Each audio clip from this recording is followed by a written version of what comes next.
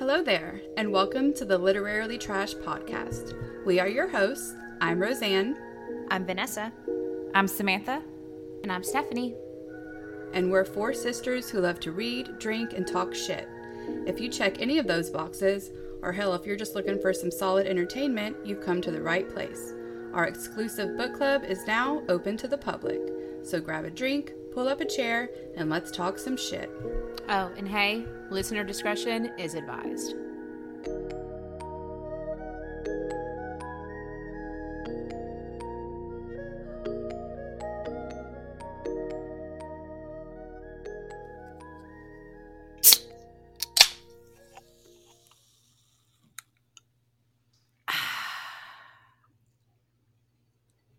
Hello, friends. Hello, whores. Hi. Hi, ladies. Did everyone have a happy Valentines or Galentines? In my case. Wait, what is Galentines? Galentines? Yeah. Oh, or like you hang out with your girlfriends and you go out for Valentine's Day. Oh, no, I didn't know that was a thing. Damn it. Why didn't we do that, guys? Oh. I actually did one of those and got super hammered. Last night? Oh, yeah, that's the video. Accidentally. Oh. This was Roseanne's Too Many Dirty Martinis? Oh, yeah. Yeah, I thought I only had 4. After backtracking with my friends, they confirmed that it was like 6. And then, but I held steady with Terrence and told him it was 4. And I was like, I don't know, babe. Like 4 drinks, that's nothing. And he's like, well, then maybe you got roofied. I was like, yeah, maybe I did. Oh, man, you used the bread trick. He was like, man, someone put something in my drink. Great. Now he's never going to let you go out again, Rosie. Great job. Wow. I was so drunk. I don't even think I was forming coherent sentences at the end of the night. My girlfriends drove me home, and like my friend Christy, thank you, by the way, Desiree put me in the car, got me home safe. Wow.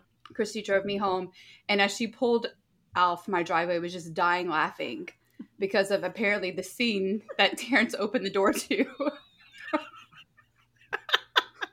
They left you at the curb with your first spilling. Well, yeah, so we had gifts. We exchanged gifts, and my bag busted at the door. So and I tried to use the wrong key to get in the house. So I got the wrong key. My bag's busted. Terrence hears the commotion, opens the door, and I'm like, hi, sorry. And then I'm just like, I was trying to use the wrong key. I'm sorry. And just like saying I'm sorry, like over and over. He's like, oh, get in the house, bitch. And then I think I actually tried and say a statement inside. And I was like, I start speaking and then I can't finish my sentence. And I'm like, okay, I'm just going to go upstairs. And then I just passed the fuck out apparently. And yeah, died the next day. Wow. That sounds great. Sounds like a really good time. Mm-hmm. Yeah. But yeah, do a Galentines with your friends. It was our first year doing that and it was fun. That's cool. What'd you do, Ness?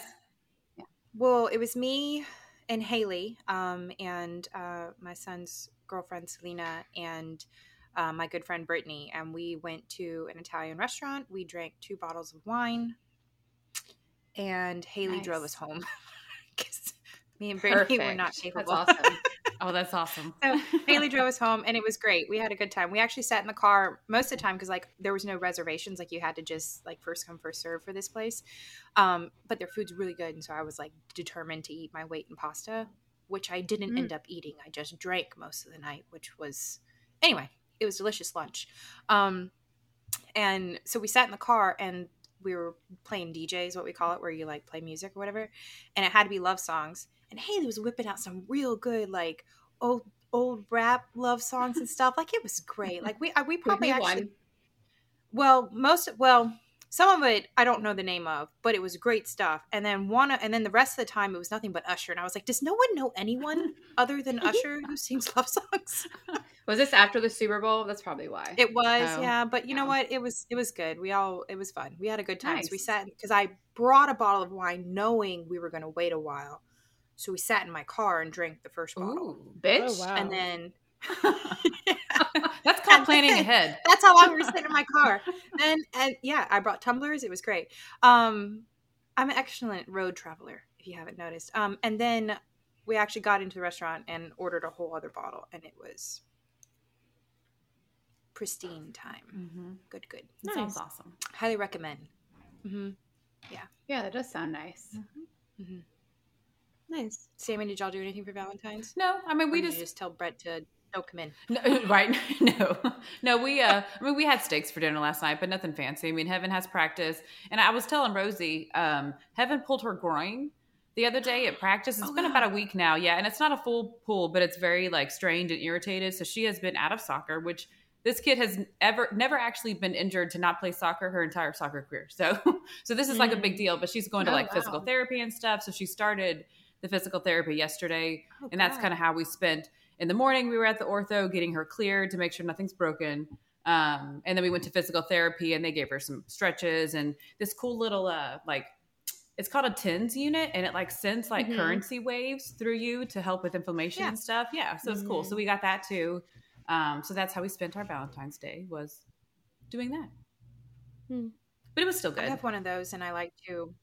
I love that little TENS machine. I use it on my back anytime I'm like working too much and I know I'm all hunched over. I know it's going to jack me up the next day. So I'll use one of those. Mm-hmm. Ben pulled out his back, and I thought it was super fun to try out the machine on him and its intensity levels, which he was unaware I was doing. And you can make it feel different. And he like tweaked his neck. He like tweaked his neck. So I like put the machine like all, and you know, when you do it, like your muscles like spasm a little bit, right? Mm-hmm. So I had it on all nice and soft, and then I cranked it all the way up, and he was not expecting it. And it looked like he went into like a seizure, like his whole body like jerked, and like, he started flailing around and was like, oh God. And you can see the skin like raised to it too. You can see it. Yeah. Oh, wow. That's sick. It's great. No, but this one doesn't have like electricity tied to it. It's like internal wavelengths, like literally like you set up a frequency and tell it to send a certain wavelength through the muscle and bone to tell it, and it's telling it to start, deal with inflammation, and then it tells it to start healing. Like you can put it on bruises and stuff. So we'll see if that gets her better for more soccer. I feel like our hospital patient in the bed there needs a TENS machine for her entire body at this stage in the game. I would like to send electric shocks into my babies in retribution for what they're doing to me. That would be nice. God. Make their little bodies. No, I'm kidding. Wow. Anyways, I'm uncomfortable. So I'm uncomfortable and I'm cranky. I'm 24 weeks and I feel like I am ready to pop. So yeah. That's it. Everything's going good. What's the math? Do the math for me real quick. How much longer? Well, how many more weeks? I'll probably deliver sometime between 35 and 37. So, we're in the 10 to 12 week mark. Okay. Oh, wow. That's going to fly by. Like, I know you're really uncomfortable, but it's going to fly. It is. I swear it's going to fly. Well, so the next 6 weeks are going to fly because I have 6 more weeks before I start maternity leave from my sedentary job where I will just get to sit in bed instead of sitting at my desk. Can't wait. And so after that 6 weeks, like once that ends, I feel like the next 4 are just going to be like me rotting in bed until I go into labor. Yeah, I was very active during Bo's pregnancy, and I cannot be bothered this go around. Everything hurts. I get a lot of Braxton Hicks because the fun fact, the babies one will go transverse, rib to rib, and then the other will go head down on my cervix, and then they'll kick their feet together. And just... That's cute, though. It does sound cute, actually. I know, it's like Hardy and Mom's. Like the idea is very cute. It's like a little dance. Yeah, they're just like tapping feet, they're all like kicking each other, and so it's fine. It's all good. It is what it is. It is what it is. Well, you look very comfortable in your hospital bed. Yeah, so we did. I think since we last recorded, I have since bought the adjustable bed frame. That was my compromise. We were going to get me a recliner, and I was like, or we can get an adjustable bed frame. So I literally have a giant hospital bed. It lifts my feet, lifts my head, and I just sandwich myself up until I'm comfortable. And Greg, I told him he has to bring me coffee every morning. Stephanie demanding, getting my my queen treatment. And he has to lift my bed for me. So I'm still like curled up in the fetal position, and he's lifting the bed with my coffee in hand, bringing me up to life. Yeah, it's it's a show over here. I think I would like a video of that. Agreed. Yeah. No, I look disgusting at night. It's not a good look. I'm gonna. I'm like Greg. like the orangutan Yeah, who's like sitting in the grass and the titties and the stomach and it's a whole thing. Okay. I mean, you could put on a robe for the video he records if you want. Yeah, or perhaps have a sheet draped over you. Perhaps a blanket. Anything to cover. My pregnancy pillow. It's like you should see me get up at night, which is often to go to the bathroom. I'm having a great time. It's so fun. It's so fun being pregnant with twins. It's so good. Loving it. Recommend highly. Yeah. Give it a whirl. Yeah, Roseanne, this could be you. I know. I'm like, Roseanne, didn't you want this life? She did. Ooh, I did. Greg asked me if I want to eat Mexican for dinner or cereal. Is that a trick question? Poll the group. What do we think? Mexican or cereal? And I will say I get really bad heartburn at night, so it's like oh, yeah. Cereal sounds delicious. What kind of cereal? I have Raisin Bran and Honey Nut Cheerios. Is it the crunch one? Is it Raisin Bran Granola crunch? That's my yeah. favorite. Mm-hmm. It is Ew. good. And I like Honey Nut Cheerios, actually. They're so delicious. good. The Beau eats them. Yeah, he loves them. I like Honey Nut I think I'm going to do Cheerios. cereal tonight because of the heartburn. Yeah. Greg's in there like, I know. I've saved us so much money being like, I'll just eat cereal instead of anything else. What's everyone into today? Sammy, what do you got there? Straight tequila? cheers. Well, no. It's we had a little bit of bullet whiskey left, so I was like, you know what? I feel like it gets me loose and gets me talking, so I made a little of that on ice and I've let it melt, so it's like real nice and hits the stomach just right. And then Burns the way down. for backup, I have the remainder of a Pinot Grigio boxed wine that I'll be getting into when I'm done with it. Wait. Yep. You're going the worst from shit all the whiskey time. It's like to old it's like 4 wine in a sips of box? it. It's not old wine. It's delicious wine. And It's not. it is. You know what? I cannot wait to pour you guys some Pinot Grigio out of the box and pretend that it came out of the bottle. And you're going to be like, oh my God, this is so good. And that's what's going to Do happen. that trick on me next time so I could prove you wrong. I will. I look Okay. forward to being tricked with Can't alcohol. Hey, can someone roofie me? Yeah, Roseanne. I think Roseanne has some leftover from Not the yet, night out. Stephanie. Once you have your babies, we can. I would like to be roofied. Well, then I made a joke out to my girlfriend that we walk with in the morning. I was like, yeah, I played the I've been roofied trick with my husband, but I didn't even get the fun rape with it. Aw. I was going to ask you if, you Wow, reap the Roseanne. benefits of being... Jesus. No. I was incoherent. And Terrence, I think he's over the drunk white girl shit from the days when we dated. He's like, I've had enough of her drunk white girl pussy. You probably have to edit that. God, Roseanne's coming in hot tonight. He's like, I've had enough. Wow. No, leave it. Wow. Yeah, leave that, please. He's like, no, I'll wait till you're sober. Oh, wow. The next morning, he's like, you sober? No. Wake yet, bitch? Oh, this is what I did. No, I forgot what I did a couple of days before. I did a real good performance. That's what I did. So he was held over. Oh. Because he made me breakfast in bed. Oh, whoa. the next You did day, real my good, drunken Roseanne. morning. Yeah, I did good. Oh, Yeah, wow. I did good. Yeah, That's that's what I real did. good. Nice. Also, how many Forgot about days that. does it buy Yeah. you? Because I don't get days. I obviously need to step my game up. Good for you. No, like, Okay, might have to edit as well, but also we don't get much time to do like a good full-on act these days anymore. It's usually more of like a quick wham bams. Yeah. So when we have time to do that, I do try and pull out my A game performance, all the stops, all the bells and whistles, Nice. just to remind them I'm still that bitch, even though I'm old and decrepit. nice. Mm-hmm. And then we survive on wham bams until the next one. Nice. Nice. That's good. I'm no longer a fun pregnant wife. Oh, that was short. The money has dried up. He's The donut hole is burned. Yeah. he still carries around cash, and every now and again he'll show it to me in his wallet, and I'm like, I'm not interested. Don't touch me. I'm not. I cannot stand He's your so husband. annoying. I cannot wait to roast his ass. He has an actual written out price list. Oh my God, Stephanie. please take a picture. It's not well Please priced. take a picture.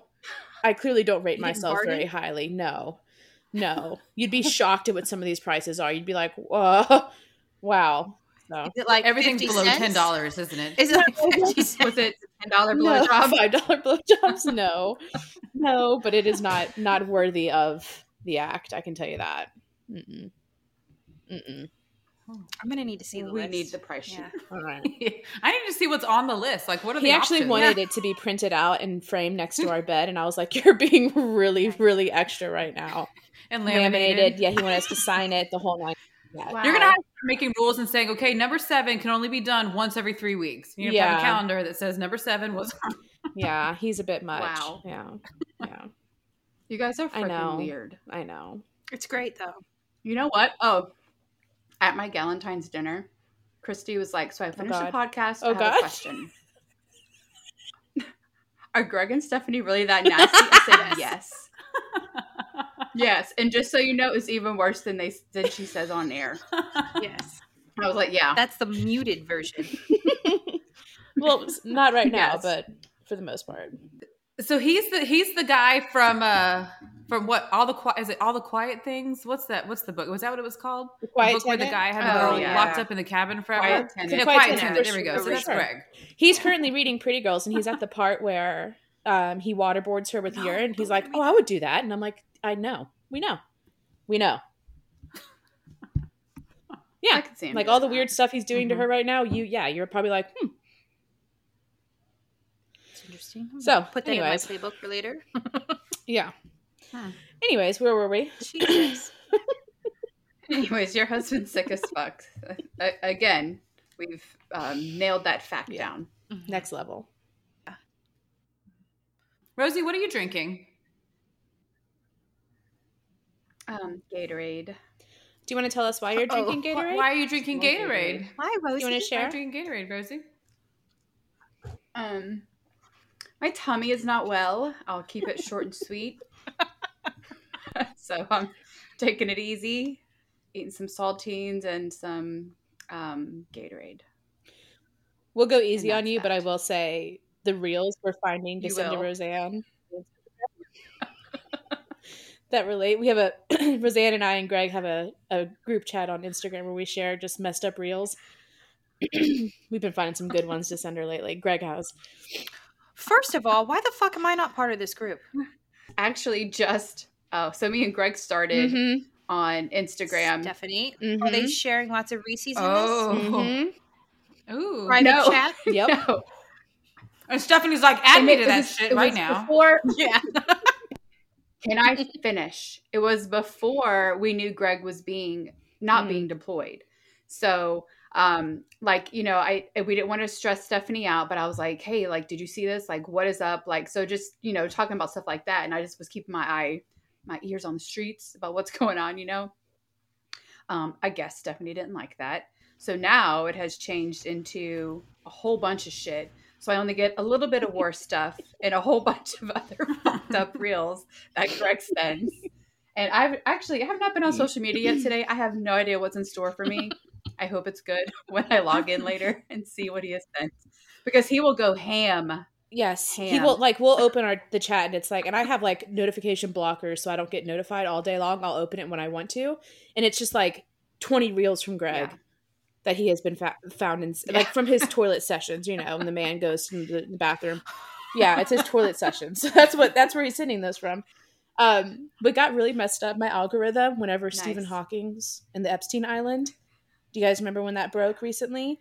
Yeah. My algorithm, because of the reels we were sharing, it was so messed up. There were so many disabled reels and like the most messed up. It was so bad. I had to like rework my entire Instagram to get rid of them because I was like cringing at every reel, and I kept sending them because they were so messed up, and it was like, oh my god, stop! Someone else needs to see They're this. so bad. So, yeah. Anyways, Wait, so Stephen Hawking went to the Epstein mansion? Island. Is that a thing? Island. Oh, he went to the island? What? Yeah. That exact. I'm like, Yeah, that's Was a the thing? midget? Were the midgets Whoa. confirmed? Yeah. Okay, so Roseanne. Wait, were they? How do Wanna you share? know that? How was that confirmed? Yes. I can't remember what it was confirmed from, but I do remember I was like, oh, the midget Are we being thing was fake real. news? Apparently, I don't even want to be the one who says it. Say it now. No, apparently Stephen Hawking's, and I don't know how much of this is confirmed, so Roseanne fact check me, but the joke was that he liked to watch midgets solve complicated math problems on a chalkboard. Correct.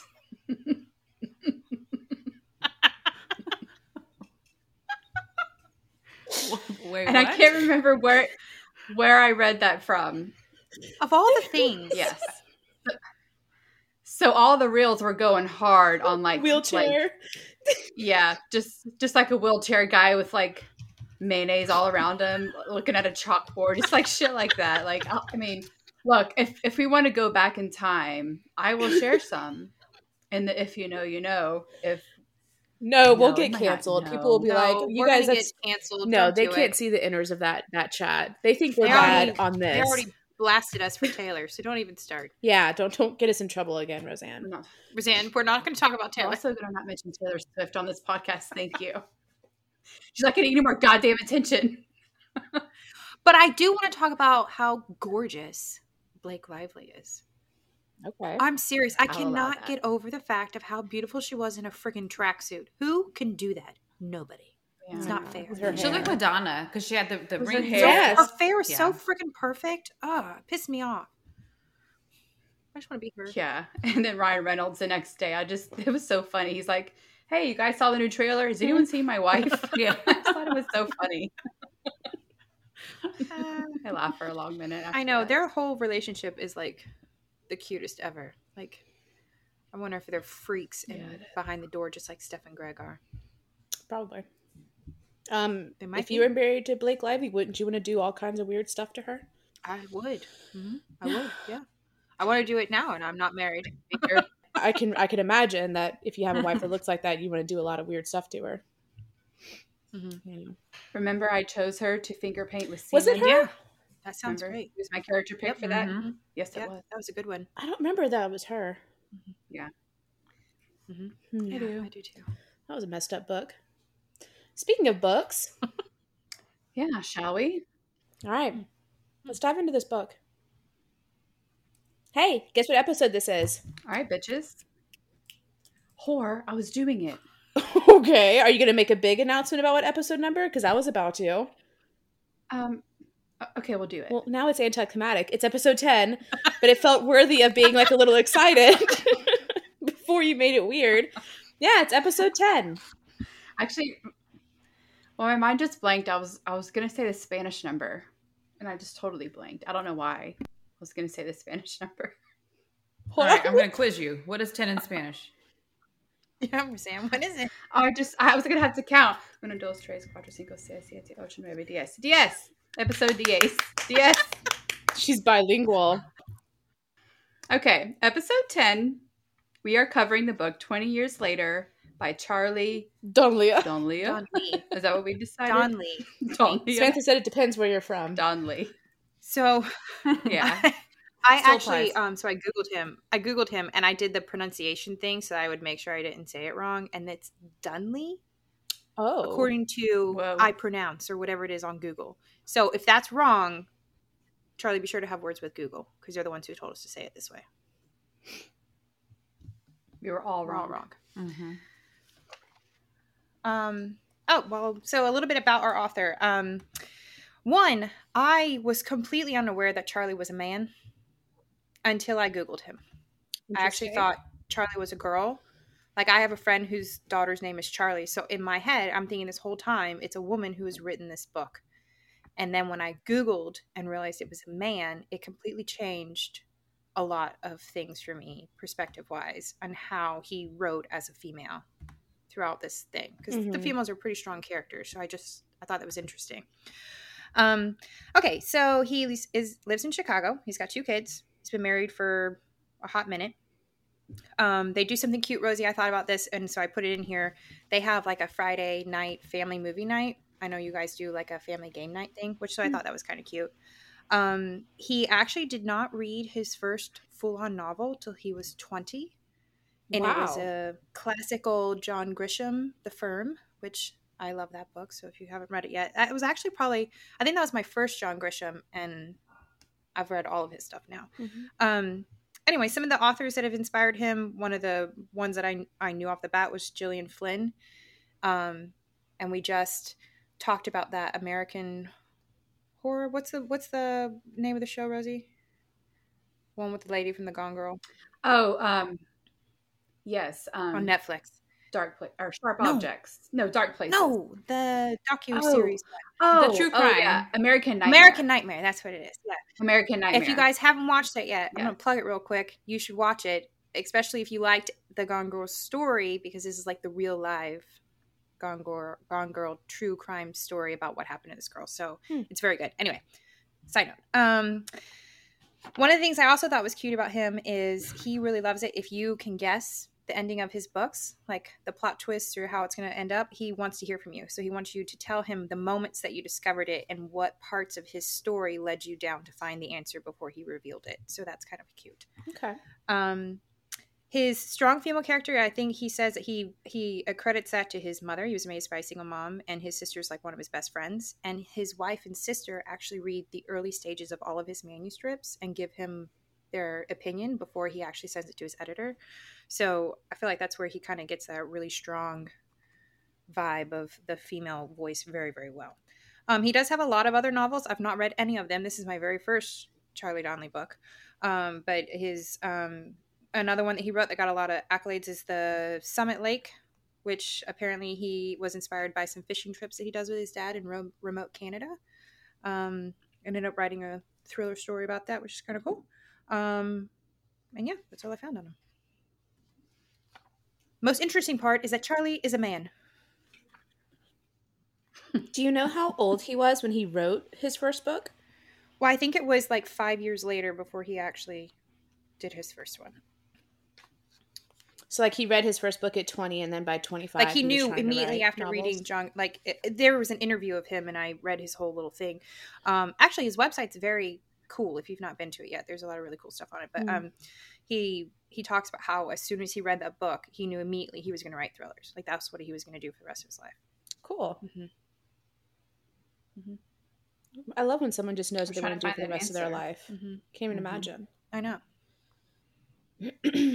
Well, while you look that up, Rosie, because I am curious, because it's interesting he didn't read a book until 20 and then ended up being an author like this. I know. So I am curious when he started writing. But while you do that, I'll do a little description of the book, and I'm going to kind of spitball this, so y'all just bear with me. Can I just pause really fast?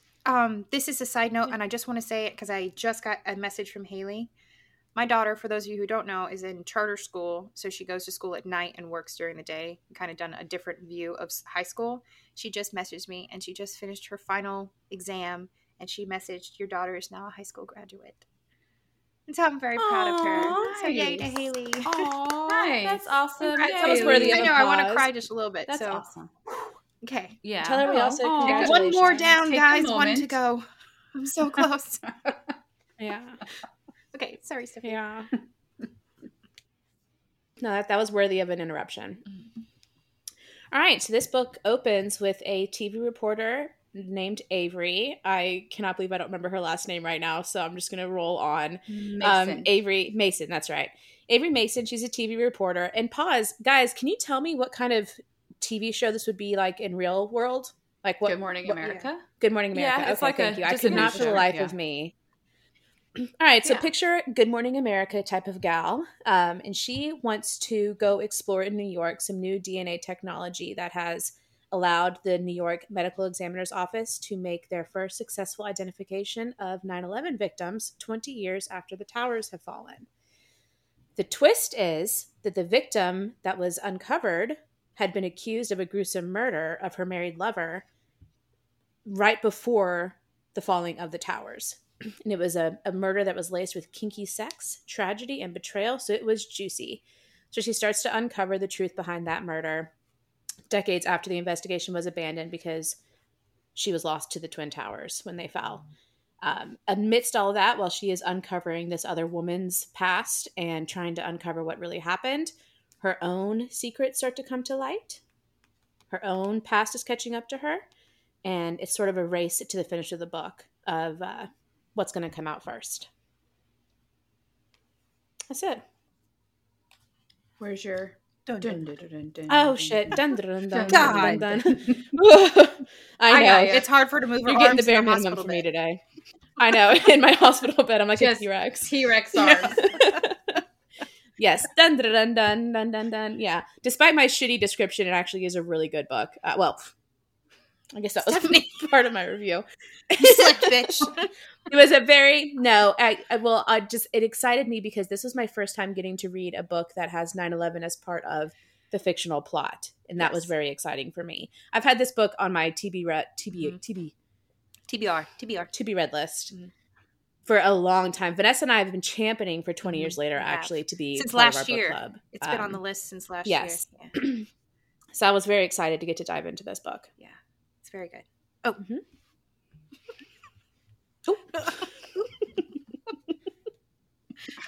You can say it's fucking good. Spoiler alert, Vanessa and I loved it. Sammy, I think you're on mute. I am. Thanks. Thank God for the cameras. You were talking shit this whole time? She looked Not like she anything was cool. talking shit to us. She was. I totally was. And it made me more fun on mute, Great. actually, because I could just freely talk shit. So characters. So I'm going to run through all of them, and we'll discuss as we usually do. So we have Avery Mason. So at 32 years old, she is the youngest woman to be the news anchor for American Events, which is a popular primetime news magazine program on television.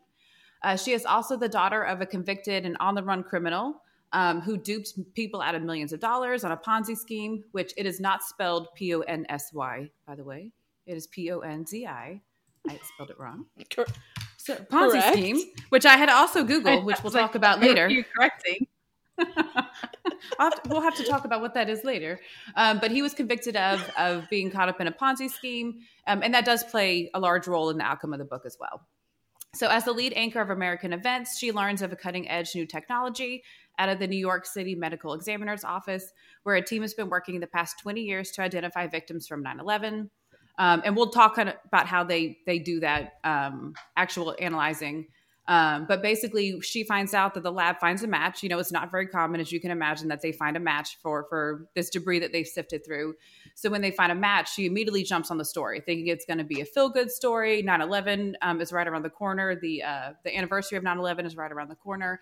However, she does not know that the match belongs to Victoria Ford and is yet to know her background and doesn't really realize how good of a story she stumbled upon.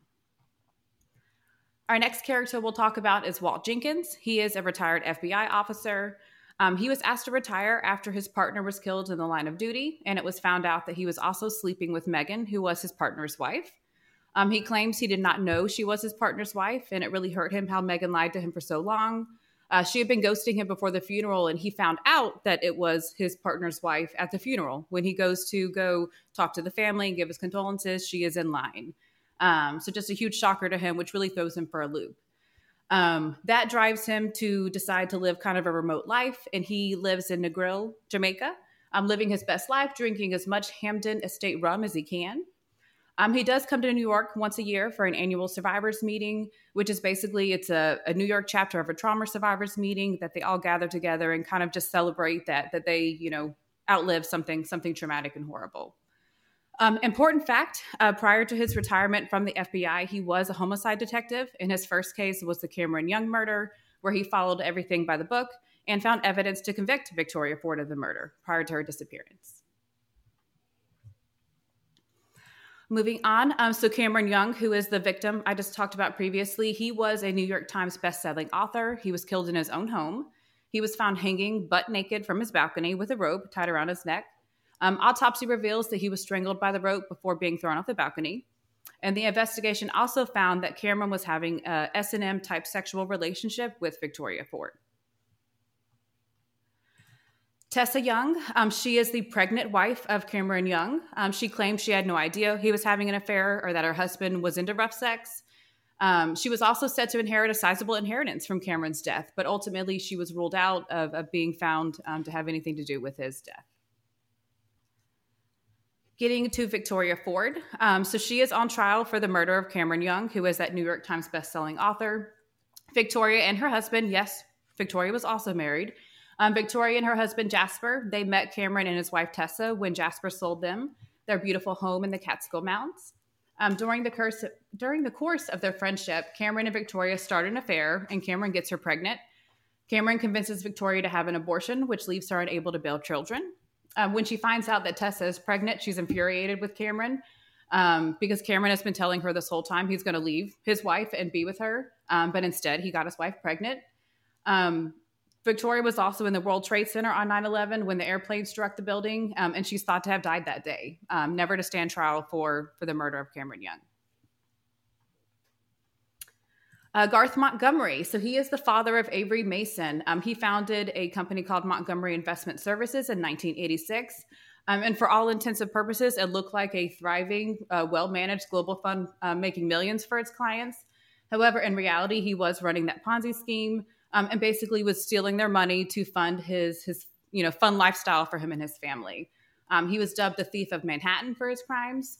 And due to his shenanigans, his wife, his poor wife, rest her soul, Avery's mother, she was 62 when she passed away from a heart attack. Basically, once she found out how much he had, ruined their lives, how much he had lied to them, and that he was having a decade-long affair, her poor old heart just couldn't take it, and she passed away. Christopher Montgomery, I'll just briefly talk about him. He was the son of Garth Montgomery and brother to Avery Mason. He did die tragically, or died tragically on a sailing accident when they were younger. And then the last two we're going to talk about is Natalie Radcliffe. So she was an old college roommate and friend of Victoria Ford, billionaire rich, so super wealthy. And also, we got a theme here, a New York Times bestselling author. Prior to becoming an author, though, she was a practicing doctor, so it seems strange when she just kind of took this change in her career path to all of a sudden become this overnight success of a New York Times bestselling author of a series about a woman called Peg Perugo. You find out later why that sudden change in career path. And then last but not least, Emma Kind. She is a sister of Victoria Ford. The day of the attack on the World Trade Center, Victoria called her sister and left her a voicemail, pleading her innocence and begging that her sister clear her name. That voicemail is actually played for Avery Mason when she begins investigating who Victoria Ford really is. And that really convinces her enough that it leads her on this path to try and find out who really killed Cameron Young, if it wasn't Victoria. And that's it, guys. Nice job. Excellent recap. Nice. I appreciated that because it has been a hot minute since we read this book to this recording date. So a lot of it, I was like, "Ooh, I forgot about the abortion and the pregnancy." So thank you, Sam. That was a nice little recap. Yes, nice and juicy little tidbits in there we could dig into. I know. Where do we want to start? Anybody have a hankering? You want to start with Walt Jenkins sleeping with his partner's wife? Yeah. How do they not know? Do you think she knew? Yeah, I feel like somebody knew. Somebody had to have known. I mean, how do you... She must have. Well, so, are they just not close partners? Because most partners, and maybe this is just TV, but... And also, we're rewatching True Detective, so maybe that's why. But, partners, they develop a relationship, right? They know each other's families. They're aware. They spend a lot of time together. They whatever else. So I still don't understand how they were a partnership and just had no idea about their other side of their lives without having any inclination. There's no pictures of her anywhere. They don't go to cop banquets or any of those other things that happen. I don't get that. Yeah, I think I remember him saying that he didn't, part of his guilt was that he didn't feel like he was a very good partner to him in terms of, on the friend side. But you're telling me that he never once said, Megan, right? Exactly. My wife, my wife, Megan, that never happened? Yeah. Oh, my girlfriend's name is Wet Megan. It would come up, Right. Yeah, what a queen could think. And maybe that's more How's her vagina? And then it's the same girl. Yeah. Wow. I wouldn't ask that. Why would they? What's her vag look like? It's too far. They show pictures and they're like, hey. Hey. Anyways, I'm done. No, and do I think Megan knew? I don't know, because he had said after they met at the funeral, I remember him saying that she had never wanted to ask any questions about his work, I guess because she didn't want to draw the connection and find out that they knew each other. I blame her. She's the shady one. Mm-hmm. I blame her. She knew he worked in the same place as her husband. So, like, that was shady, period. He also wasn't the one having an affair. He was unaware that he was having one. He was single. He thought she was single. Correct. So, yeah. She's fully to blame for this situation. And that's yucky. That is yucky. That's very yucky. Everything she did. Yeah. Mm-hmm. Yeah. And then to find out at the funeral. I know. Yeah. Shocker. Yeah. Yeah, and I'm pretty sure she told him when they met on the side of the road that she was divorced, coming out of an ugly divorce or something like that. So, yeah, she lied from the absolute get-go. A bad relationship. I don't remember if it was a divorce, but she definitely said they were both coming out of a bad relationship. So they were both just supposed to, figure something out together. Yeah. Sad. Yeah, that was tough. I felt really bad for old Walt. I liked Walt. Yeah, me too. A lot. Mm-hmm. Yeah. Mm-hmm. Yeah. Dare I say I developed a small crush on him. I knew it. Yes. Of course you did. My hormones were raging at that time, guys. That was, we read this a month ago. I was in my prime of this pregnancy. Mm-hmm. Well, I always, at the beginning of the book, and maybe you guys are like that too, like, I always want to figure out, like, who's going to hook up. Because if nobody hooks up, like, I feel like that's boring. Like, somebody's got to hook up in the book, So when they were setting it up for them to hook up, I was like, getting all fucked. right. Out of here. Yeah, how could they not? How could the hot single, TV journalist and the hot FBI guy not get together? Mm-hmm. For sure. Yeah. Also, has anyone had the rum that he drinks? Has anyone had it? I don't think I've had rum in a long time. I just maybe it's not real. Is it even? I don't know. It sounded so yum. It did. I mean, it did. Yeah. Ugh. Well, when I came back from my husband and I went down to South Florida and we visited with our brother, and he made us what are they called? Old fashions, but they were smoked old fashions. Oh my God. Ooh. And I was like, I don't really do dark liquor at all, ever. It's just not my thing. It like makes me a different human. But this was so good. Like I couldn't, like he came out with like some cherry wood chips that you put in it and you catch it on fire and like the whole glass like smokes. And so you go to drink from it. It's like having like this, oh, it's so good. It was so good. But that's with whiskey. It is with right? whiskey, Not rum. but now I'm interested in dark stuff now, just because that. Which I mean, oh, go are black. you? You don't go back. You're interested in dark stuff now, eh? Interesting. Welcome, bitch.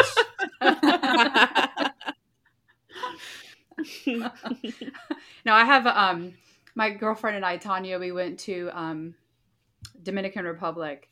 And got super shitty on the rum there one night. Mama Wana. That's what it was. I thought you were having a stroke. The process to get there. I'm running on saltines for all day, so my brain's not alive. They were called Mama Wanas. And so ever since then, we had an excursion the next day. And so imagine being super hungover and walking through the rainforest in your bikini and jumping into waterfalls, and riding horses and zip lining all after Mama Juana's all night. So I'm swearing off rum unless it's in a Miami Vice and it's white. I'm not fucking with it. Did you throw away that bikini when you were done with it? Tell me you didn't keep it. No, because nothing came out. Are you sure? Nothing came out after the zip lining, after it was shoved up your ass. Are you sure? Good God, you guys are nasty. Speaking of affairs, the sickeningest I know in the room. Anyways, speaking of affairs, so there was the whole big affair between Cameron, Victoria, the Tessa, Jasper, triangle there, or I guess quad. What is it called? What is it when four people? Foursome. Well, no, not that kind of quartet. Are we making this up? Okay, I don't know. How about just what's it called when there's four people? Maybe swingers. Anyways, an orgy. It is a quartet. They weren't doing it like that. It's quartet. Yeah, they weren't doing it like that. But Cameron and Victoria were having an affair, Tessa knew about it though, for sure. Remember, Mhm. she came in the house that one time and like noticed his bloody lip because they were making out aggressively in the hallway while his pregnant wife was sleeping in the other when room. she just found out that his wife was pregnant, and so they decided to bite lips. Yeah, I'm like, that actually hurts. By the way, like getting your lip bit that hard. I know when you make them bleed, that no one's like, yay, like that sounds horrible. I'd be like, damn it, like, yeah. Like, get the fuck out of here. Slam her head in the wall. Anyways, that's something else. Jesus. But what I found, what actually made me sad that Cameron did not allow his wife Tessa to ever go into his man cave where he writes. But that was actually like his sex palace with his mistress. Like it was all just, I mean, I guess affairs in general just make me really sad because like, duh, like how could they not? But just the I don't know, I guess just deceiving your spouse that badly. You don't let them into your space and like you forbid them from coming into it because that's where you go to bang your mistress and she's in there writing all the time and she has no idea she's even there. That's so messed up. Yeah, that's fucked. So messed up. Yeah. I'm willing to bet. Well, and especially because I agree. Well, no, I think she did too. But like Cameron and not Cameron, Tessa and what's her name were like friends. You know, like they Tessa and Victoria were friends. Like they hung out. Like they knew each other. So it's just even worse than behind the scenes. And even when they were like, when they first kind of introduced them as, you know, all hanging out together, they're drinking some wine at Cameron's house on the back patio, I believe. And they start talking about books together. Cameron does with Victoria because Victoria likes to write too. And right then I felt like there was something between them. And not that people can't have stuff in common, but right then I kind of got a vibe. I was like, ooh, there's something going on with them too. Yeah. And I was right. So there you go, Charlie. That's when I knew something was up.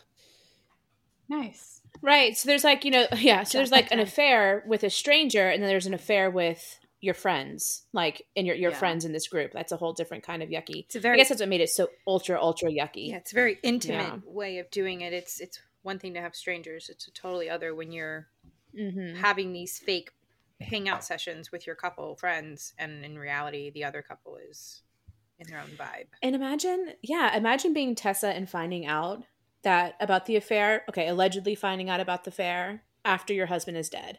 You can't even call his ass out. You can't even yell at him for it. You can't even kill him yourself. She took that money though. Good for her. Fuck yeah. Wouldn't you? I mean, yeah. Take it all. I would take everything. Yeah, it just sucks. You can't even like go to him and be like, WTF, mate? Like he's dead. You can't even call him out for it. I'd pee on his grave. Yeah. Yeah, but you still can't rage stab him. You can always dig him up. Do you think they would still call it desecrating a corpse if you asked, like, hey, he's dead, you've done your thing, I'm going to get his body, and like, are you allowed to do whatever you want then? No, still not. No, it's not. Oh, no. And it's also not the same with like rotting flesh. Okay. No thanks. And he doesn't get that look of shock, like, oh, I didn't. Right. Yeah. His while we're talking about his desecrated body, can we talk about the fact that he had like a boner the whole time while he was like dangling there?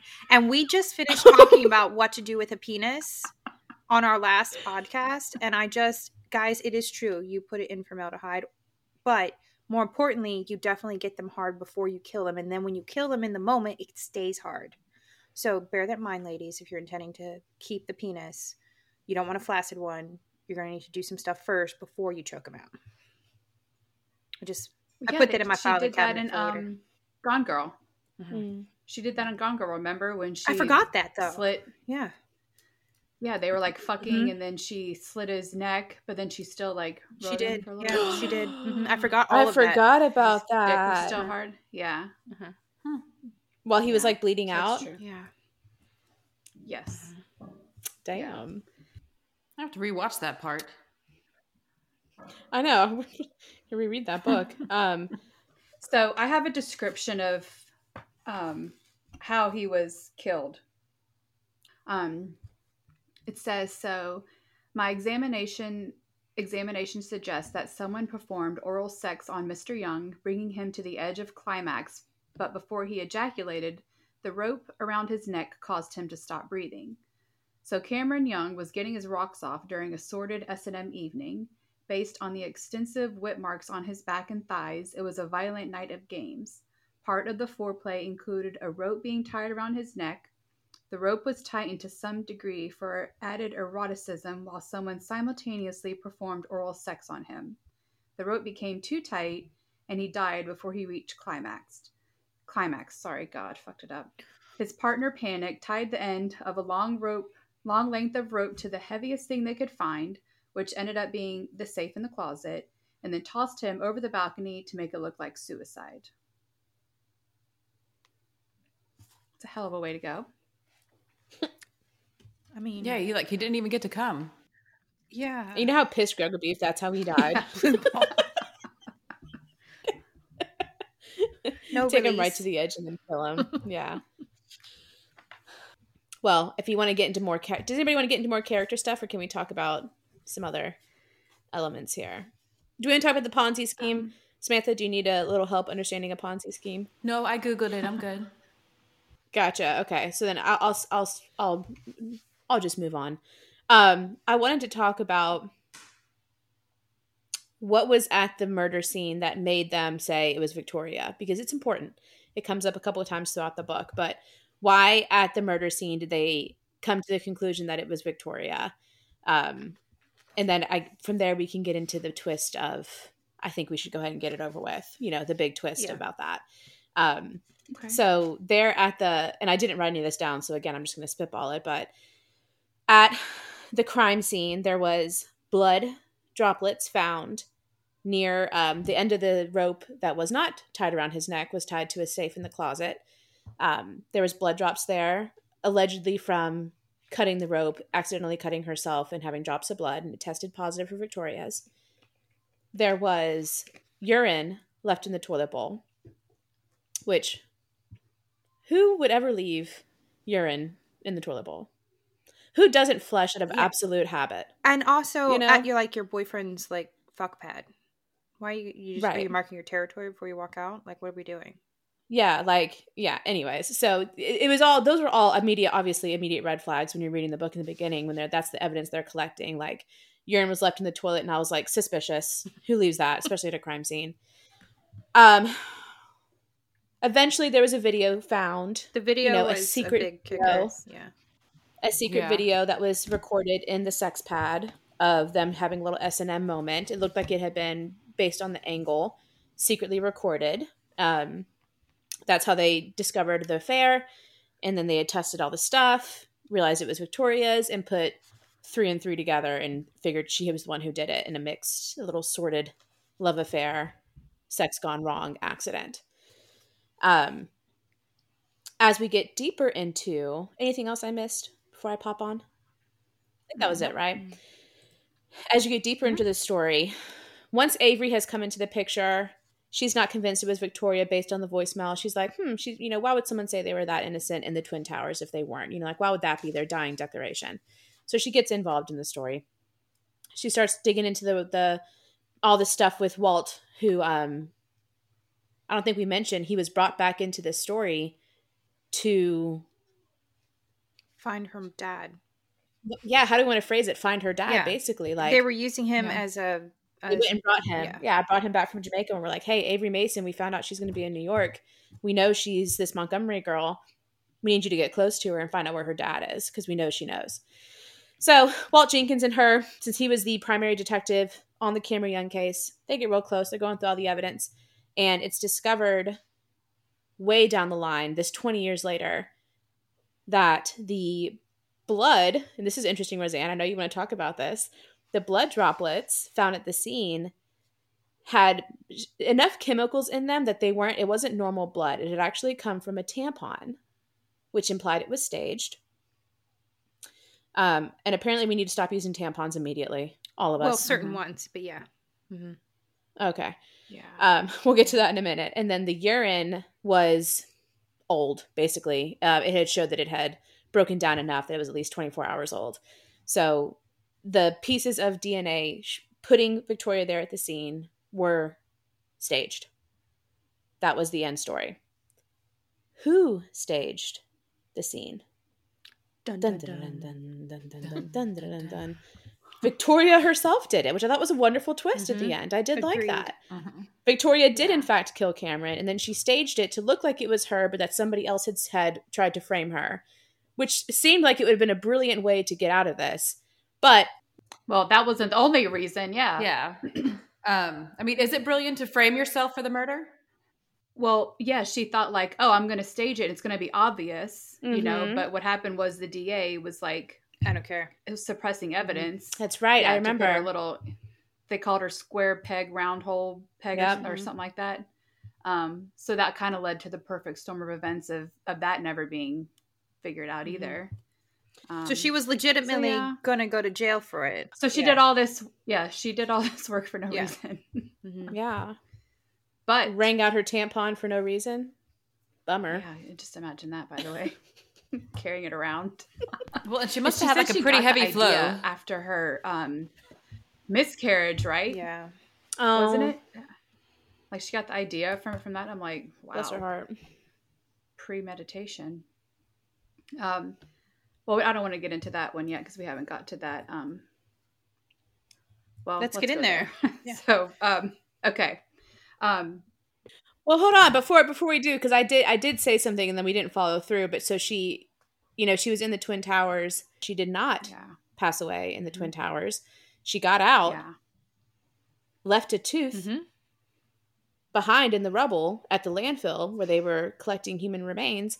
That's what gets identified 20 years later and shows Victoria died in the Twin Towers. This woman, her ability to think in panic crisis mode is fucking phenomenal. Right? How do you know the entire building is lit? I mean, we've all seen the Twin Towers. We're all old enough to have lived through that. So to be in that moment with the chaos and the stress and everything else, but for her to consciously think, this is my fucking time to get away. I'm going to rip out a tooth. I'm going to throw it in the rubble and someone's going to find it one day and I'm going to dip out. Like, that's phenomenal. So maybe she had time though, right? Because so she gets out of the towers and she runs to her best friend Natalie's house, who's a billionaire. You don't have that much time though to take out a tooth, unless she came back later and threw it in the pile. I think she came back. That's what I feel like. She thought about it. Yeah. So the tooth was discovered at the landfill where they took the remains of the rubble from 9/11, which is true. They did have to transport 1.8 billion tons of rubble from ground zero to this landfill. And that's where the tooth was discovered. So that was part of Avery's research into it, was like, what was the type of bone and where was it found? And it was a tooth that was discovered at the landfill. That's how they identified Victoria as the missing woman. That's how they identified her. Yes. So I think she had time to go hide out at Natalie's, let people think she was dead. And then she was like, but I want them to know I'm dead because I need to like really get away. So went and put a tooth, because you could go to the landfill if you wanted. So I think she went and took and put it there to be discovered. I guess eventually hoping Natalie at one point. used to be a doctor, right? Wasn't that? Yeah, Natalie was a doctor. So, maybe she helped her just, take her tooth out safely. Talk about a great friend, by the way. I know. Natalie. I love it. I loved Natalie as a friend. That's the kind of friend, that's like, you always joke, like, if you call me, I'll get a shovel and, we'll go hide the body together. Natalie was like, okay. I genuinely think all four of us would do this for the other without question.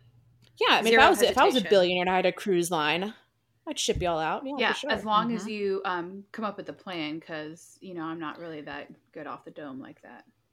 Roseanne is not the person to call if you're in panic mode. You need somebody to come up with a plan. Roseanne is not the one. No.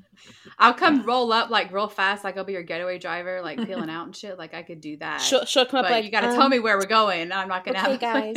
Like she would be she'd have no idea what to do. No, I'd be like, bitch, you get in the car. Where are we going? She could never lie for you either, because she'd do that little giggle. I don't even know where she is. And then we'd all be fucked. Yep. Wow. Yep. Roseanne can't be involved. Roseanne's out. Roseanne's been kicked. She'll give it away. Wow. This is why we killed her off in the book, remember? This is how quickly it happened. Wow. You were the first person in the book to die because it was like that fast. We were like, out. Anywho. Maybe we all have a Natalie in our lives who will ship us off to, where'd she end up going? Greece? Santorini. Yeah. Victoria ended up living the high life in Santorini, Greece. After killing Cameron Young, disappearing in the Twin Towers, she was sent off to live in Greece for the rest of her life. She got to write her books, do her and write books. Ghostwriting. Oh yeah, we skipped over that, but yeah. We skipped that, yeah. So she wrote all the books and Natalie published them under her name, and they became millionaires even further and just lived this quite honestly, what sounded to be a wonderful outcome. Mm-hmm. Yeah. And the last book that she wrote was called The Perfect Murder. And it basically spelled out exactly how she got away with murder with the stage crime scene and everything. And it wasn't till Avery read that last line in the book at the end of the book that we just read that she put 2 and 2 together and was like, that clever little bitch. Clever Right, because girl. she thought she was dead She the whole spelled time. it all out. Yeah, until she figured it out. Yep. And then was like, No. okay, bitch, I see you. No, Avery. No, she figured it out, yeah. Avery knew she got away. But I don't think she thought she actually killed Cameron. I think she thought Tessa Young had framed her And she in was the just end. right. That was where Avery landed. Yeah, There was something else about the book. Oh, this was just me bitching. The only thing I did not like about this book, I'll just say it. I didn't like how much of the end went towards the brother storyline. I wanted more of Victoria living in Greece, writing and living her best life. I wanted more of that. That felt like it got swallowed up by this weird little storyline we went on where we find out the brother's still alive, Avery's helping him escape, blah, blah, blah. Well, we haven't told anybody about that yet, so maybe you can go ahead and tell people that. I don't want to tell him. It was a boring part of the book to me. The brother did not die in a storm on a sailboat. He was part of the person who told on his dad's company, the Ponzi scheme, who helped get him in trouble so that he could walk away. But if he didn't do that, he would have also got arrested and been part of his dad's crime. So instead, they staged his death, and he had been in hiding for a very long time. And so I love that he ultimately got away and went to the freaking islands and set sail on a ship that she bought with the money from this ability, from what she just discovered. So she used the money from her contract for what she does to buy her brother an amazing fucking sailboat and to send him off on his journey to finally live a life that he's been unable to do for the last 20 years or however long it was. I guess what I didn't like about it, I feel like it could have been condensed and we could have talked more about, like, the whole book was about Victoria and like unearthing this thing, and then it just like kind of got like got eclipsed, I feel like, by Christopher's escape. And because we find out, we think that she's trying to like help her dad escape. So like there was that twist, like, oh, we think she's helping her dad escape, and then when the feds come knocking on the door and they find an old guy, and we're like, oh shit, that's her dad. So she like knocked out her dad while we were thinking the whole time she was helping him escape. So I mean, there was that whole little twist. So I think that's why they had to. It was a double twisty go book there and like fill us in. Like it was a double twist book. Yeah, which I actually liked. I mean, you don't normally get that. You usually get one storyline and there's one big twist, and that's it. This one had 2 very different plot twists throughout it, which I liked. I mean, what else was the point of Walt showing up anyway if it wasn't because the brother was trying to do something? So I liked that it became something else. He came all the way to New York to bang her out of all the people in the world. Yes. God, for Samantha. He's on the islands. Are you telling me there's not a hot vacationer who's been dying to get stuck by someone in the island? I doubt it. No, I didn't mind that there was that element. I just wanted, I felt like it eclipsed the end of the book and that we didn't get enough of the ending with Victoria. That's what I felt like. I wanted more from that tail end of the story. That was my only complaint. Well, he wants you to drop him a line. Yeah, he does. I thought about it. When I saw that, I was like, I'm going to email him and tell him my thoughts about the end of this book. You should email him. His email is there. He says, please write me. Do it. He seems welcoming. Yeah. Was there any more twists? That was it, right? That was all the twists? I think. Before I dig into the chemicals and tampons. I do want to talk about the chemicals and tampons. Did you write them down? I'm curious what they are. I forgot them already. Can you even say them? That's the real trick of whether or not these chemicals are good or bad. Well, I mean, yes, I'll just say them and you will be like, oh yeah. Pesticide residue. Various carcinogens, including styrene and chloroform. Why would we need to put our vaginas to sleep from a tampon? I don't understand what the chloroform part's for. I don't know. Is it a numbing agent? And then, the bleaching process they use to do that, it's not good for us either. Anyway, so I just ended up buying some organic tampons the other day because I was at the store and I was like, oh, because I actually picked up my regulars and I was like, no, not using this shit anymore after I'm like 40 and already corrupted my vagina. It's like, who cares at this point? But The damage is done. today's the day to start. Damn. I'm gonna rejuvenate that bitch. Did the old tampons have those ingredients listed on the box? No. Oh. And it's because it says in here They don't have the to. FDA considers them safe. Yeah, considers them safe because the level is so low they pose no health risks. But does anybody in the wide world trust the FDA anymore? No. I've seen what they do to no. chickens. Well, and what makes you think the organic ones don't have that stuff in them too? If they're not putting them on the box, they probably anyways. do. That's just another way to charge because they're more. still white, they're still blue, Mm-hmm. and I'm not shoving a Diva cup in my hole and emptying out my own blood. I'm not doing that. I'm not wearing a pad. And I'm Has not anyone wearing used the one of those underwear. before? I'm so curious. Like, has I have anybody used never one of used those a cup Diva things? cup. Yeah. Mm-mm. No, but anyone that I know that's talked about it, It sounds messy is as like, hell. yeah, no, it's very messy. It's messy. It's like a blood bath. Oh God. I wish You're you could shoving a plastic cup in I there know. and turning it's it. holding your pee.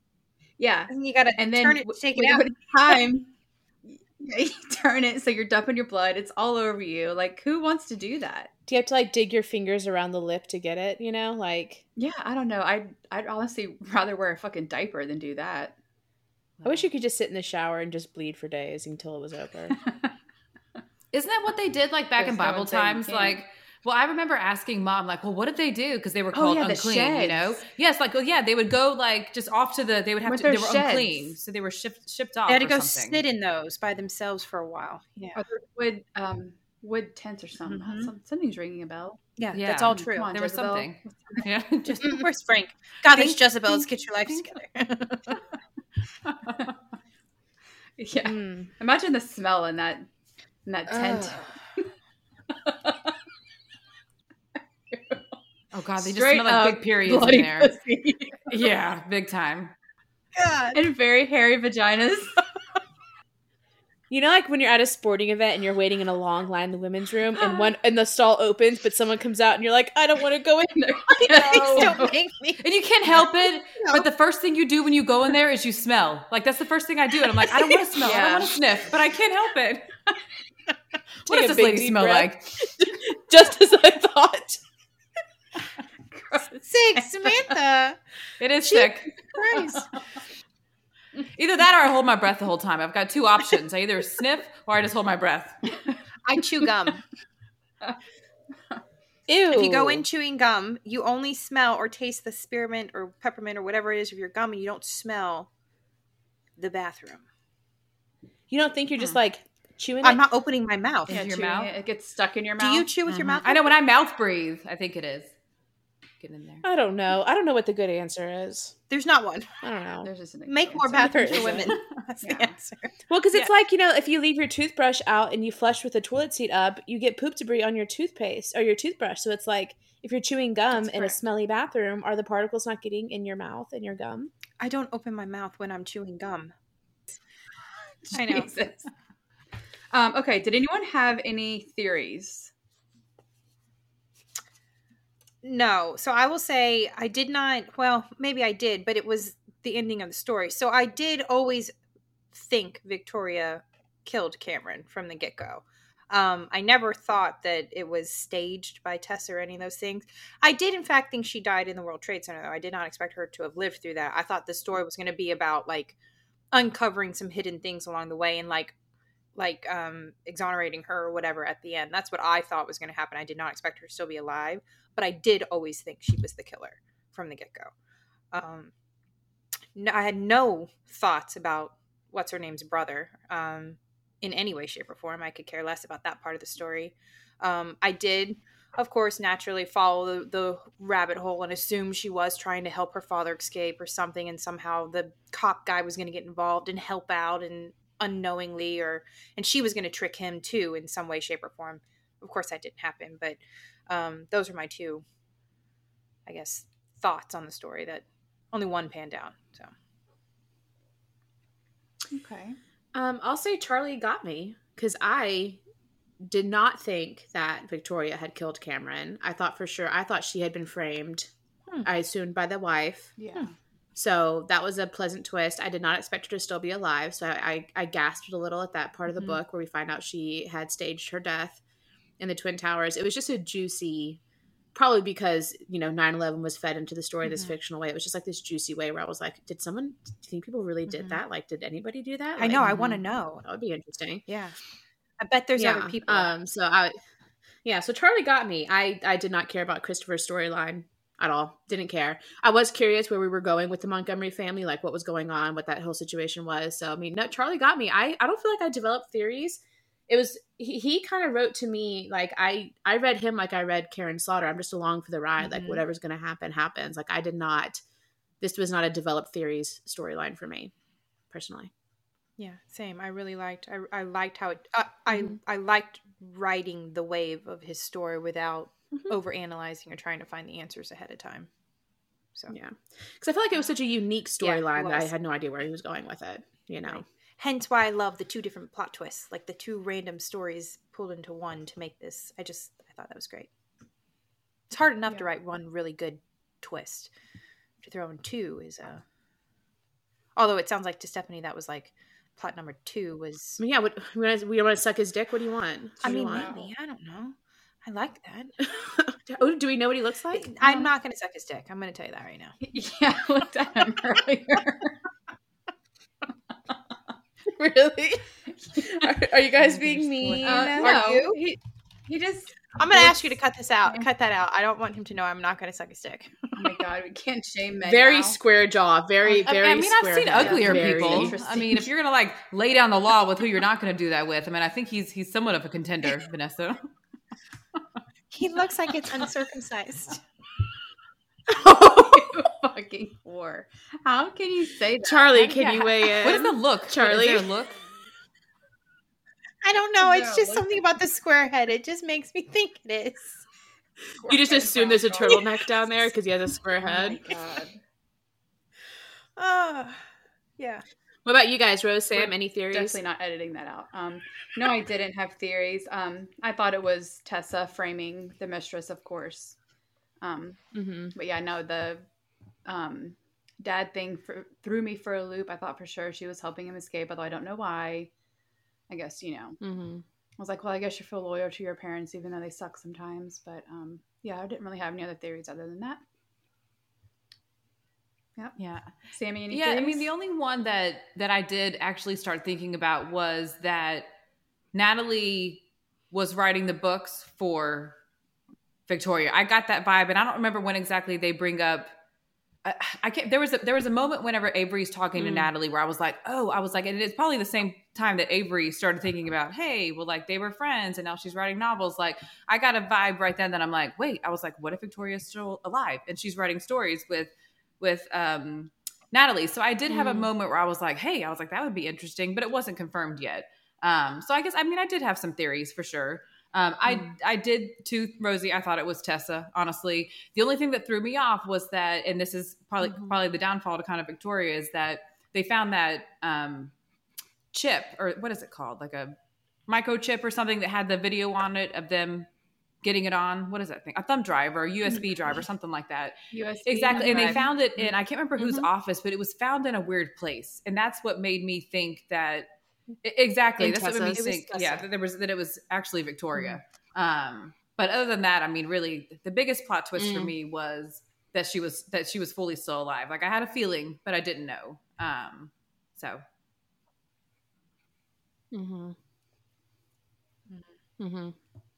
Yeah, he got me with that one real good. You guys want to get into some 9/11 facts that came up in the book we want to talk about? I mean, it's kind of sad, but we can just... It is sad stuff. Want to get a little sad? Just because, I mean, they were pretty interesting facts. I think this was all of ours first 9/11 book. So as we're reading it, we're like, oh, wow, is that true? So yeah, I mean, if you guys were thinking the same way, you're welcome. Wow, she has a box wine. Looks like shit. So this is what happens. This is the black box. Hang on. This is the sound of you trying to fill up your cup of box wine when it's at the end. You have to angle it just right, and then you just get like little driblets. You take it out of the box, bitch. Take it out and squeeze it out of the box. That was next. That was next. looks like you were working hard for no reason. Now that stuff, I have never had boxed wine in my life. I used to get the cab of that, and I swear to God, I gained 50 pounds drinking it. It's like full on, like just sugar. Well, it's way too easy to get wine out of your fridge when it's like this. Like it's literally, It really it's is. just there waiting for you. It really Like, is.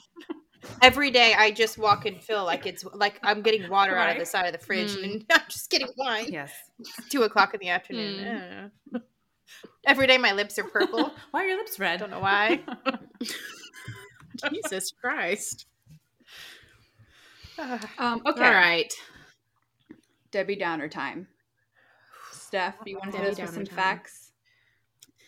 Yeah, so I did a little research because this book was full. It was a very interesting, and I want to give Charlie some props because when I was researching, like fact checking some of the stuff he came up with in this book or what he said was happening, his book was published in, I think it was August of 2021, and most of the articles I was reading were releasing this information after August 2021. So he did some research. He I don't know how he did it. I'd be curious to know who he talked to.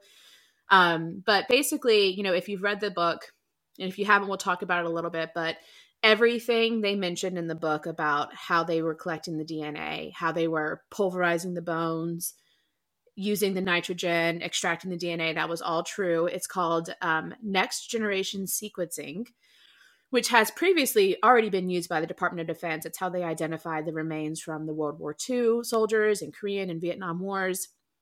So they were already using it. 2019, their efforts of identifying victims from 9/11 kind of came to a halt.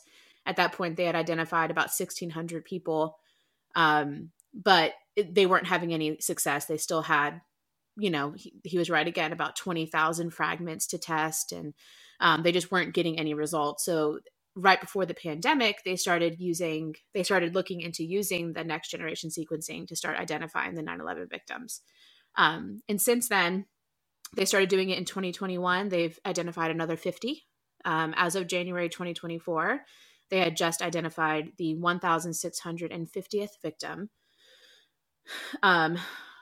There are still, at least that they know of, 1,103 victims unidentified. So about 40% of the people who died at the trade centers are still unidentified at this time, from the remains. But yeah, he was a good job, Charlie. You were dead on. That was very accurate, and it was very interesting. I really enjoyed that part of the book, learning these back facts about 9/11. You know, we lived through it. We were there, like not there, but like we were here when it happened in this world, and like it was part of our lives and our generations. I didn't know any of this stuff that he talked about in this book. I didn't realize that they took the debris to a landfill and sifted through it. There was conveyor belts. People stood on them, just sifting through stuff, materials, and just really crazy how much effort that they're still putting forth to identify people today. We're now, 23 years in since 9/11, and they're still actively working to identify. And I don't anticipate them stopping anytime soon. They're actively still working into it. What else was, that was kind of another sad fact. As I was doing this research, I uncovered that debris that may have contained bits of bone from victims of the World Trade Center was used to fill potholes and pave city roads, which was just sad. Like, who made that call? You know, a lot of people, well, you know, because I think it just, at the magnitude of the destruction, I think at some point they just had to like start doing something with everything, you know. I don't know. Have you guys visited the World Trade Center Memorial area? So it's a huge area. It's huge. It's massive. And there's a lot of people there. So I can only imagine the amount of debris that came from that. I mean, it's huge. I did not know that they had conveyor belts that people were standing on doing that stuff. I did know that they obviously had to clear the debris out of the major city area and relocate it where they did the work. So I did know that part. I knew that they transported it to another area. I did not know that they used it to fill in potholes. I did not realize they had a conveyor belt of people sifting through. I thought for sure they used dogs and whatever else, and they kind of did like a grid pattern and cleared little things and sifted like they were in an archaeological find. Like, I figured that's what they were doing. I did not realize some of this other stuff. I do think science is fucking amazing. And the fact that they've been able to find the right approach to help identify people this far in is amazing. I can't imagine being a family member of somebody who's still unidentified or who still is part of the fragments being held waiting for their chance. That's kind of gut-wrenching. And there was in these articles I was reading, because I read a lot of them, and there was several different perspectives. There were some people who were in the mindset of, we've emotionally like moved on. We don't want to dredge this up again. We don't want to open that wound. And then there was other people who were like, I want every last piece you find. Give it back to me. Because once they take these bone fragments, some are the size of a Tic Tac that they are trying to identify. They pulverize it because that's the only way, because the bones were exposed to so much heat for so long, the outside of them is no good. They have to get to the very, very inside of these bones to even extract the tiniest bit of DNA. So a bone fragment the size of a Tic Tac, that's what they're using to identify people. Or a tooth, that we're talking that small. So they pulverize it into it, like literally with they use like a machinery now, but originally they were using the mortar in the pestle and mortar. What do you call that? The little stone where you're making. Yeah, they were like grinding it by hand into powder. And then they use a chemical to extract the DNA from that. And that's what they give you back. They give you back the pulverized bone. So that's what you get. That's what you get back. You don't even get like it as a fragment, as a solid structure. It comes back to you as pulverized material. So kind of like. And so some people are like, I want it all. Like ashes. And some people are like, what do you want me to do with this? Now you just gave me a baggie, of dust from my family member that I lost 20 years ago. So it was tough. There was a lot of different perspectives. It was all just, it was a little sad to go down that rabbit hole, but good at the same time. Cause I think, there are people walking amongst us who have never watched any of the footage of 9/11, like the generations after me. I actually worked with a girl who had not seen a single piece of footage and did not want to.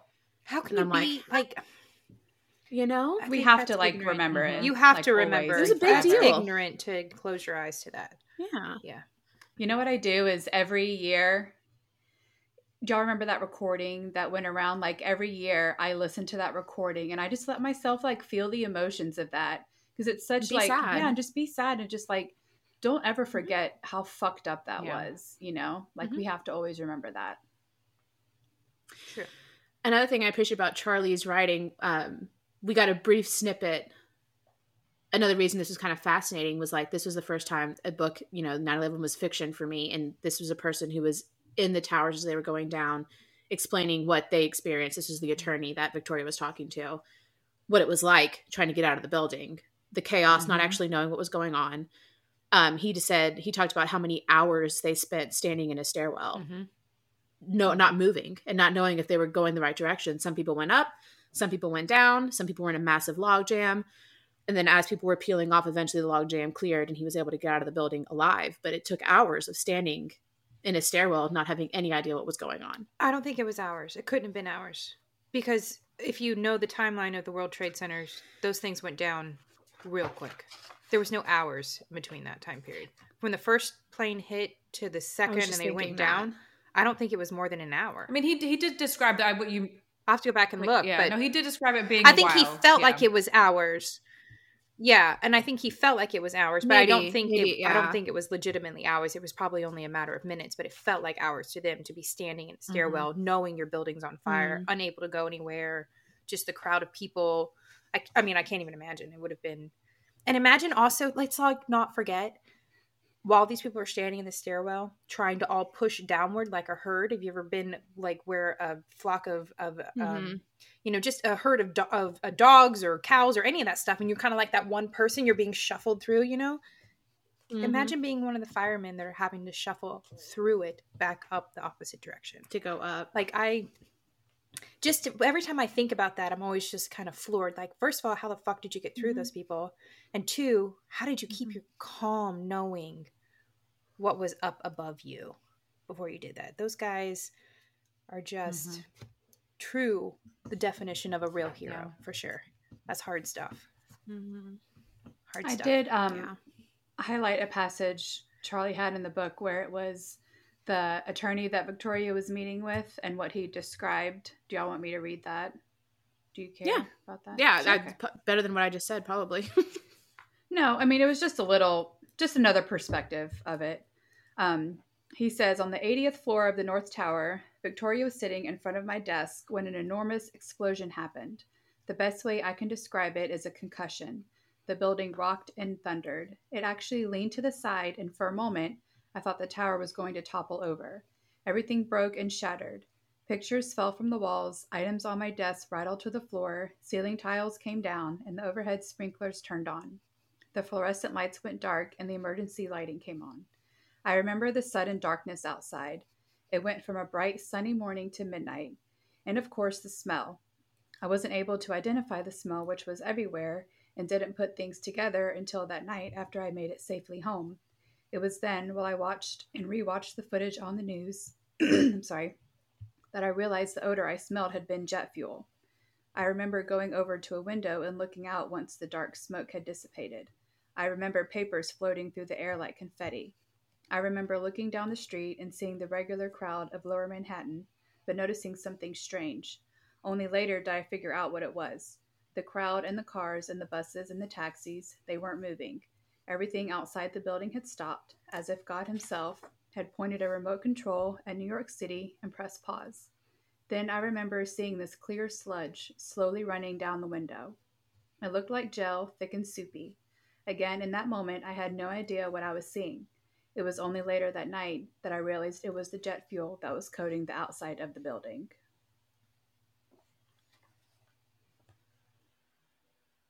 It's pretty terrifying. I remember that line I read that to Greg specifically about like God himself pointed a remote control at New York City and hit pause because it was an impactful Very sentence. impactful.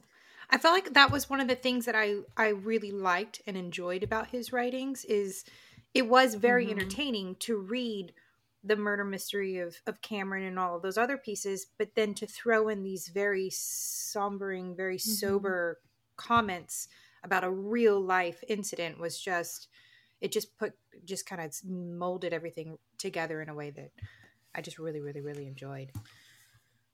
Yeah. I thought he did a really good job about writing about 9/11 period. It's I don't think many people have tried to write about it fictionally, or if they have, I haven't heard about it. Same. I thought he did a good job he was respectful, didn't really, he just did it in a good way. And we all learned something. Yeah. I don't think I've ever intentionally Googled or tried to find fictional stories about 9/11. I think because it's still so real in my head. I don't think I've ever needed to fictionalize the story of it. I've read a lot of nonfiction about it, watched a lot of shows about it, whatever else along the years, but I don't think I've ever thought about putting a fictional storyline with it, and he did a great job of that. Yeah. Yeah. All right. Yeah. Any more depressing 9/11 facts? Well, this is less depressing, but also weird. Well, I was going to say, I got one thing. So, Stephanie, is the name of the landfill that they actually took this stuff to called Fresh Kills? That's what it says. Like, wow. Like, what a name of a landfill. That's interesting. Yeah, I was like, what? So they had closed that landfill and then opened it just to bring the 1.8 million tons of debris from September 11th to the landfill. And it is called Fresh Kills in Staten Island. And interestingly enough, I did go down a tiny rabbit hole. A little conspiracy tiny. theory. No, not even conspiracy theory, but the people who, and I don't know how deep, because I didn't do a ton of fact checking and I haven't thought a lot about it, but there is a lot of association of cancer and other medical issues that have arisen in the aftermath of 9/11 and the toxic fumes that came out of it. And so a lot of people in Staten Island, apparently there's a high cancer rate in Staten Island near this landfill. Ooh, and so it's just interesting. I'm just kind of leave it at that. It's just interesting. I like that little. I'm going to look at that. Now, they do say there's a lot of smokers in Staten Island. The article did say that people also smoke a lot in Staten Island. So it's like, is it cigarettes? or is it the landfill? That I'm going to go hard with the cigarettes. But but it is true that people did like sue New York City, like the first responders, people who were cleaning up, they sued them for not having the correct protective gear to protect them because they did get sick after. So like that part's true. I just don't know if people living in Staten Island are getting sick from the landfill.